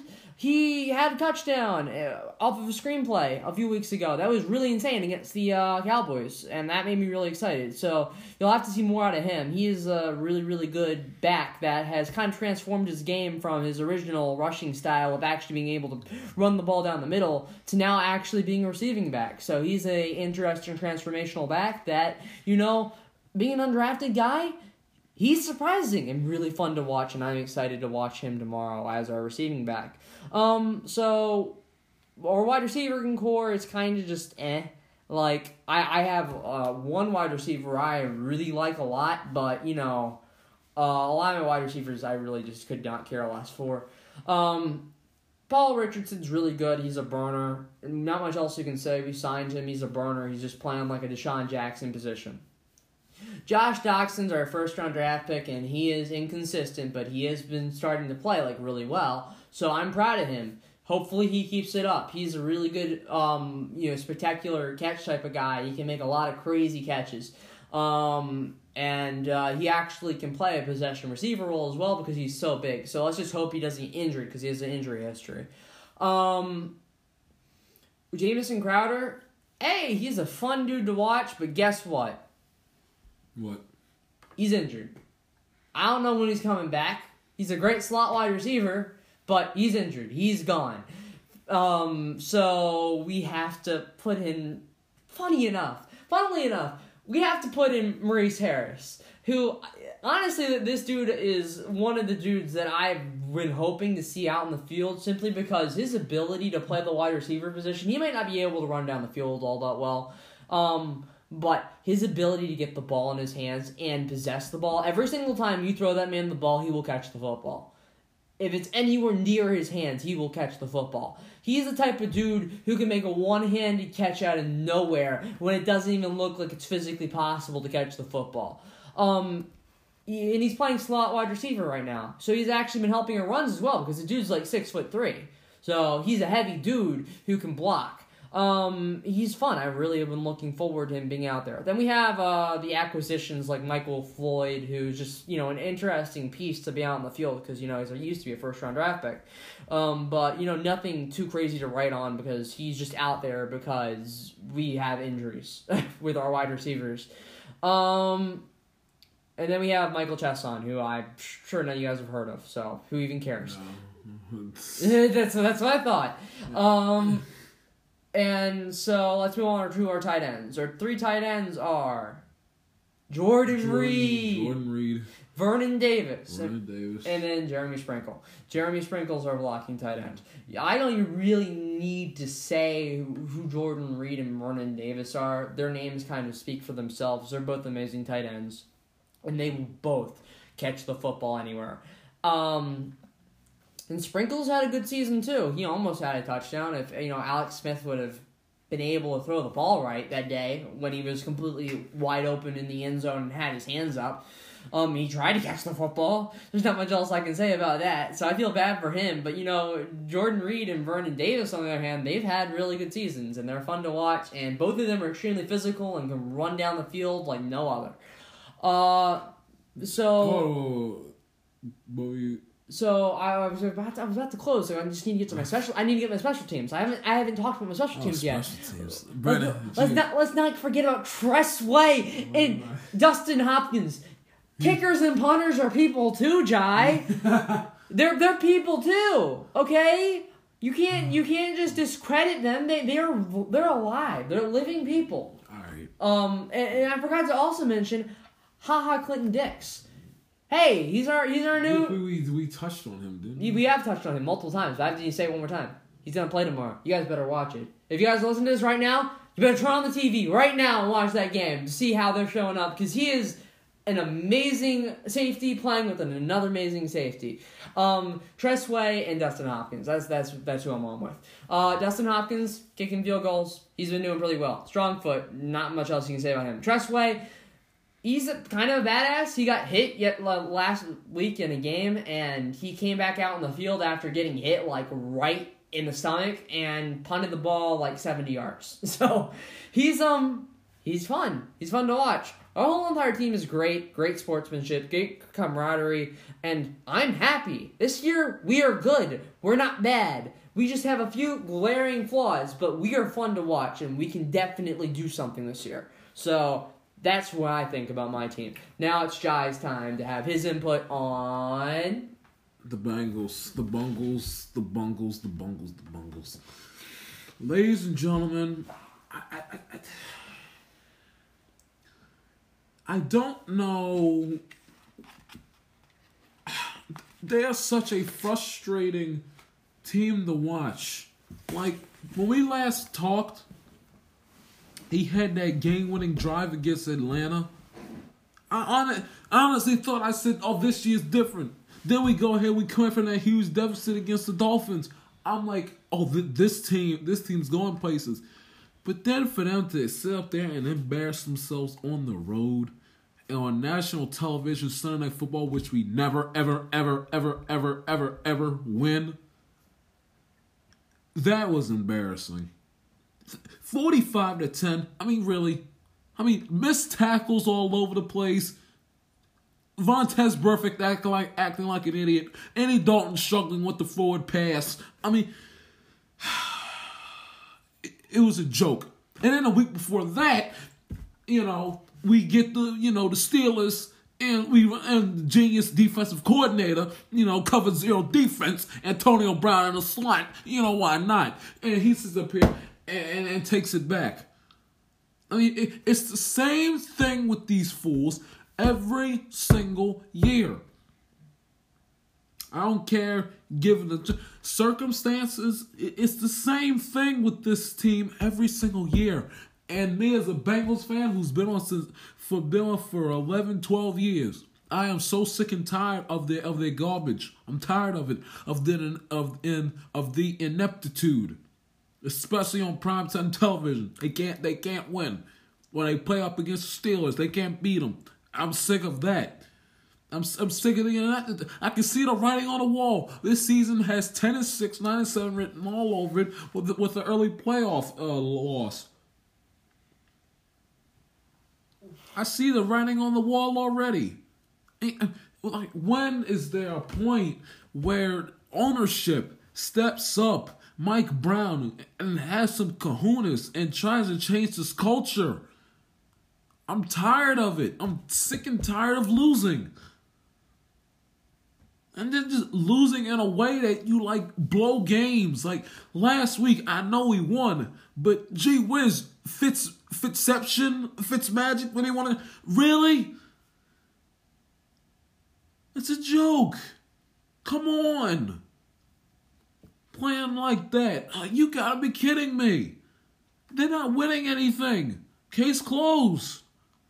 They are not winning anything. Nothing. And it's the same narrative. Because once he lost to the Steelers, I know, here we go. They can't beat the Steelers. They can't be big-time opponents. And they can't win on primetime television. Just something that you need to do when you want to make deep playoff runs come January. And they never, ever, ever do it. And I'm so sick and tired of putting up with their foolishness. I'm done. I'm sick and tired of it. Of the incompetence of Mike Brown, letting Marvin Lewis linger, and then put up with Andy Dalton, and watching this defense getting shredded left and right. It's a joke. Enough's enough. Enough's enough. I mean, I don't know what else to say. I mean, it's the same thing, these idiots, every single year, and I'm so sick and tired of it. We're 5-3 heading into but honestly, please, what do I have to beg in order for you guys to, get your stuff together? Like, do y'all want to be known as losers and pathetic dopes who can't win in the clutch when it matters most all the time? Because that's what you're starting. Because that's what you are. You come out the bye week. You play the Saints at home, the Ravens of Baltimore, the Browns, Broncos, Chargers, Raiders, Browns, and Steelers. It's really 3 losses I can see, maybe 4 if you wanted to stretch it. With the Chargers, Steelers, and the Saints, and maybe the Ravens. But I'm so sick and tired of the team's ineptitude. Like, I see the writing on the wall already, which is why I'm so upset. I'm sick and tired of it. Marvin and Mike Brown, enough. Now that Jai said that his team is only going to get 4 losses, his team is going to get way more losses, and Jai knows it now. Jai already knows. You can see it in his eyes right now. He's like, oh no, now we're going to lose to the Raiders and be embarrassed. I've seen the writing on the wall. I know what they do. It's like they start out strong, they kind of fade a little bit towards the middle of the season, then they come back strong again, only for them to fall flat on their faces in the playoffs. I'm sick of it. I really, really, really, really am. I'm so sick of it. Like, do y'all want to be like? When does it get to a point where it starts like affecting y'all, like to the point where y'all can't even function during y'all regular lives? That's what I want to know. It's almost as if it's like so automatic. It's like you guys become numb to it and you have like no emotion, no reaction to it. It makes me sick.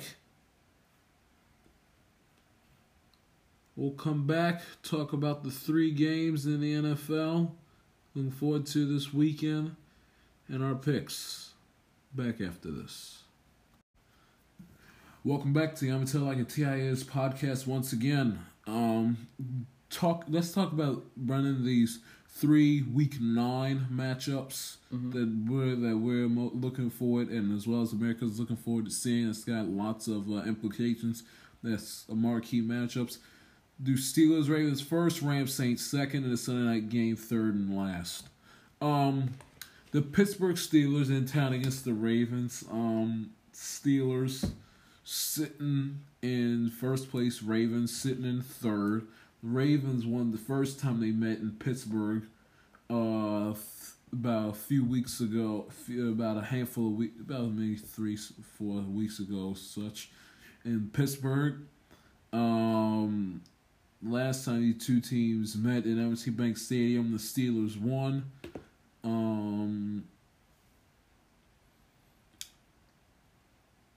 What are you looking forward to seeing in this game? How do you think the Raiders are going to... Let's lead off with the first question. How do you think the Raiders are going to respond to James Conner? I don't think that they really can, Jai. I think their defense is really good, but I don't think their defense is going to be... Honestly, I think James Conner's just still going to have a day. I think he's still going to run on the Ravens, and I think that the Ravens aren't going to have much in the way of stopping him. So, I feel like the Steelers are definitely going to win this game. Because, really, it's going to be a question of which offense is really better in this scenario. And we know which offense is better. Right. So, it isn't really the question of the matter. The Steelers are probably going to win this game. I'd be very surprised if the Ravens came up out of this and win it. But, I've been wrong before. If their defense really shows up tomorrow, it could be different. But I really think the Steelers are going to win. Jai. Yep, I disagree. I think the Ravens are going to show up tomorrow, and I think they're going to take care of business at M&T Bank, which they play well in, especially against the Steelers. It's going to be a packed house. It's going to be rowdy. It's going to be a game with playoff implications. Granted, the Ravens are 4-4, but heavy playoff implications in that game. One of sports' greatest rivalries, if you ask me. I think this game's going to be... I'm looking forward to see how the Ravens' defensive attack is looking to stop James Conner, who's had a great season so far outside of a few bad games. I'm looking forward to see that, and looking forward to see how to see if Joe Flacco will take advantage of that putrid Steelers defense. As we all know that their secondary has as many holes as a pack of Swiss cheese. So let's go to Rams at the Saints. Rams coming off of a victory at home last week against the Green Bay Packers as they make it halfway through the season at 8-0. The New Orleans Saints, they are coming off of a butt-whooping win, getting revenge in the Minneapolis Miracle game on last Sunday night against the Vikings. Man, how do you think the Saints D, who's played well this year, how do you think they're going to respond to Todd Gurley and Jared Goff and company? I think the Saints defense is not really that good. I think they've been anemic in how they've been able to stop the football from getting down the field and stuff. So I feel like Jared Goff is going to be able to throw on them, and I feel like Todd Gurley is going to be able to run on them. So I'm not really worried about that. I think this game's going to be a shootout, and it's going to be a lot of running in the trenches and throwing the ball, and it's going to be fun to watch. I think that this is a must-watch game because it is going to be debatably great quarterbacks throwing the ball down the field with great running backs in their backfield. And you guys should all be really excited for it. This is a must-watch game. Honestly, I think that the Saints could pitch an upset here. So you guys should be excited for that. Yeah, I think the Saints are going to win too. I smell upset coming. That defense is it's a good defense, and Jared Goff and the Rams, they struggled against that putrid Mike Pettin defense earlier in the game last week, and I just don't think the Rams can have an undefeated season. And Drew Brees, they're at home. I think the Saints are going to perform well in that game. Last game, and then we get to the picks. The Green Bay Packers up against the New England Patriots. Packers coming off of that loss against the Rams last Sunday afternoon. Ty Montgomery, again, we've addressed it. They traded him to Baltimore. They traded Clinton Dix to the Redskins. The Patriots, though, coming off of a win last Monday night against the Buffalo Bills, where they didn't play all that great, but they really got it going and really kind of put the game away when Devin McCourty had a pick six about midway through the fourth quarter, I believe, last Monday night.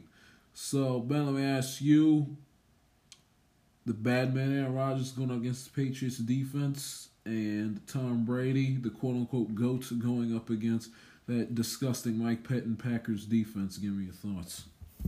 The Redskins beat the Packers. Patriots are going to beat the Packers. Not much else I can say about that. No. Aaron Rodgers can't be that whole team, and they just lost one of their best defensive players. So yeah, that's my opinion. Yeah, it's over. I think the Patriots are going to win this game too by a decent margin. I'll get to that later when we get to the picks, but. Yeah, I agree. I think the Patriots, they're going to perform well, and the fact that, their defense, the Patriots not all that great, I'm taking a defense that's coached by Belichick over a defense that's coached by Mike Pettin any and every day of the week. So, there's that. All right, so let's close on up out of here real quick and give you, there are 11 games on schedule this weekend, including the Monday night game. We'll give you the picks for those games. Here we go. So we got the Jets at Miami. Mm-hmm. Miami's favorite at -3. The over-under is at 45 points. I have the Jets winning 21-13. I have Miami winning the opposite way, 21-13. How do you feel about that, Jai? Kansas City at Cleveland. Kansas City's favorite at -8. Over-unders at 51.5 points. I'm going to take Kansas City as Patrick Mahomes is going to have a great game again. The Browns. I think it's going to be a 42-10 victory for the Chiefs.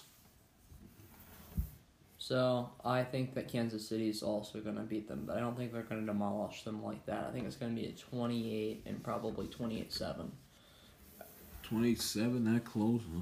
That's not that. That's still a blowout, Jai. But I don't think it's gonna be a blowout like the other game that you had to watch, Jai. I think you just should have him at 42-10 because you're kind of a bit salty about that game, Jai. Well, if I'm salty, why do I have the Chiefs winning? That's a good point. Yeah.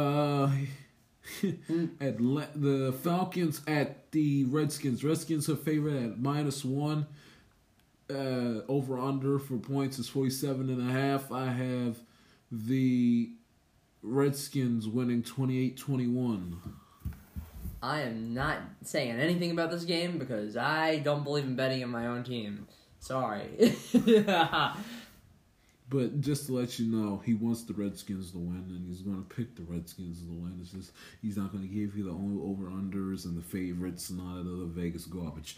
And the betting garbage. Because then we'll lose the game. We will lose the game if I bet for them. So I'm not saying anything. Carolina and the Bucks. Carolina's favorite at -7. Over-unders at 54.5 points. I have Carolina winning 31-21. I have Carolina and Tampa Bay in a much closer game, and I have Carolina beating them, and it's going to be a 28-21 game. You got the Rams and the Saints, which you previously discussed. Saints are favored -2 over/under. They agree with me and Brennan saying the game's going to be a shootout. Over/under is at 60 points combined. I have New Orleans winning 37-30. I have 30-31, and guess what? New Orleans wins. Yep, I agree. Titans at the Cowboys. Actually, we'll also move on from that one. That'll be the last one we do. Lions and Vikings. Vikings are favored at -5 points. Over/under number combined points is 49.5. I have Minnesota winning 27-13. I have Minnesota winning 14-21. Houston at Denver. See, it's a pick'em game, dead even. Over/under for points is 46 points. I have Houston beating Denver. That's Demaryius Thomas going to make a quick return to Mile High, see if he has a big game. I have Houston winning 24-23. I have this game at a much lower 14-21, and I have Houston winning. Chicago Bears against the Buffalo Bills. Chicago's favorite at -9 points. Over/under combined score 37 points. I have Chicago winning 27-17. I have Chicago winning 28-7. Pittsburgh and Baltimore, which we brought up earlier in the earlier this segment. I have Baltimore's favorite -3. Over/under combined score 47.5. I have Baltimore winning 27-17. So this one's kind of a fun one. I have Pittsburgh winning by 30-21. So We have the Chargers at the Seahawks. Seahawks are favored at -1.5. Combined over/under score 47.5 points. I have Seattle winning 28-24. I have LA winning. Wow. I have LA winning actually the complete opposite, Jai, 28-24. How does that feel? Yeah, well, that's your score, not mine. Green Bay Packers at the New England Patriots. New England's favored at 5.5. Over/under points 56.5 points. I have New England beating Green Bay 31-24. I have New England beating Green Bay 28. Guess what? 21. Big surprise. I know. That's been a really common one for me, hasn't it been? Yeah. Last game, Titans at Cowboys. Cowboys favored at -6.5. Over under combined score 41 points. I have Dallas winning 21-17. I'll take the points with Tennessee though at +6.5. I have Tennessee winning, and I have Tennessee winning 28-14. That's a bold pick, isn't it? Yeah. That's a bold one, isn't it? Oh, very, very bold, my boy. Very bold. Oh, let's go. All right. Well, but the time that we're completing this episode is 1:42 in the morning, so we get some sleep, or at least lie down and rest, so we can, watch some football tomorrow. Brennan, I'd like to thank you for joining me tonight, early in the wee hours of the morning, at the time of recording this. Anytime. I love being on, Jai. Anytime you need me back on, I'd love to come back on. I hope all you guys enjoyed watching me. Or not watching me, listening to me. I'm sorry, I'm so exhausted right now. It's pretty late. Yeah. But thank you for having me on. Thank you for coming on, and thank you for allowing me to use one of your many rooms in your house as my little studio. Anytime. So, that's Brendan Dillon. I'm Jai Shields. Hope you have a fantastic rest of your weekend. Enjoy the NFL football. If NBA, knock yourself out. I'm Jai Shields. Next episode will be next Saturday, I promise. Talk to you next week. God bless and take care.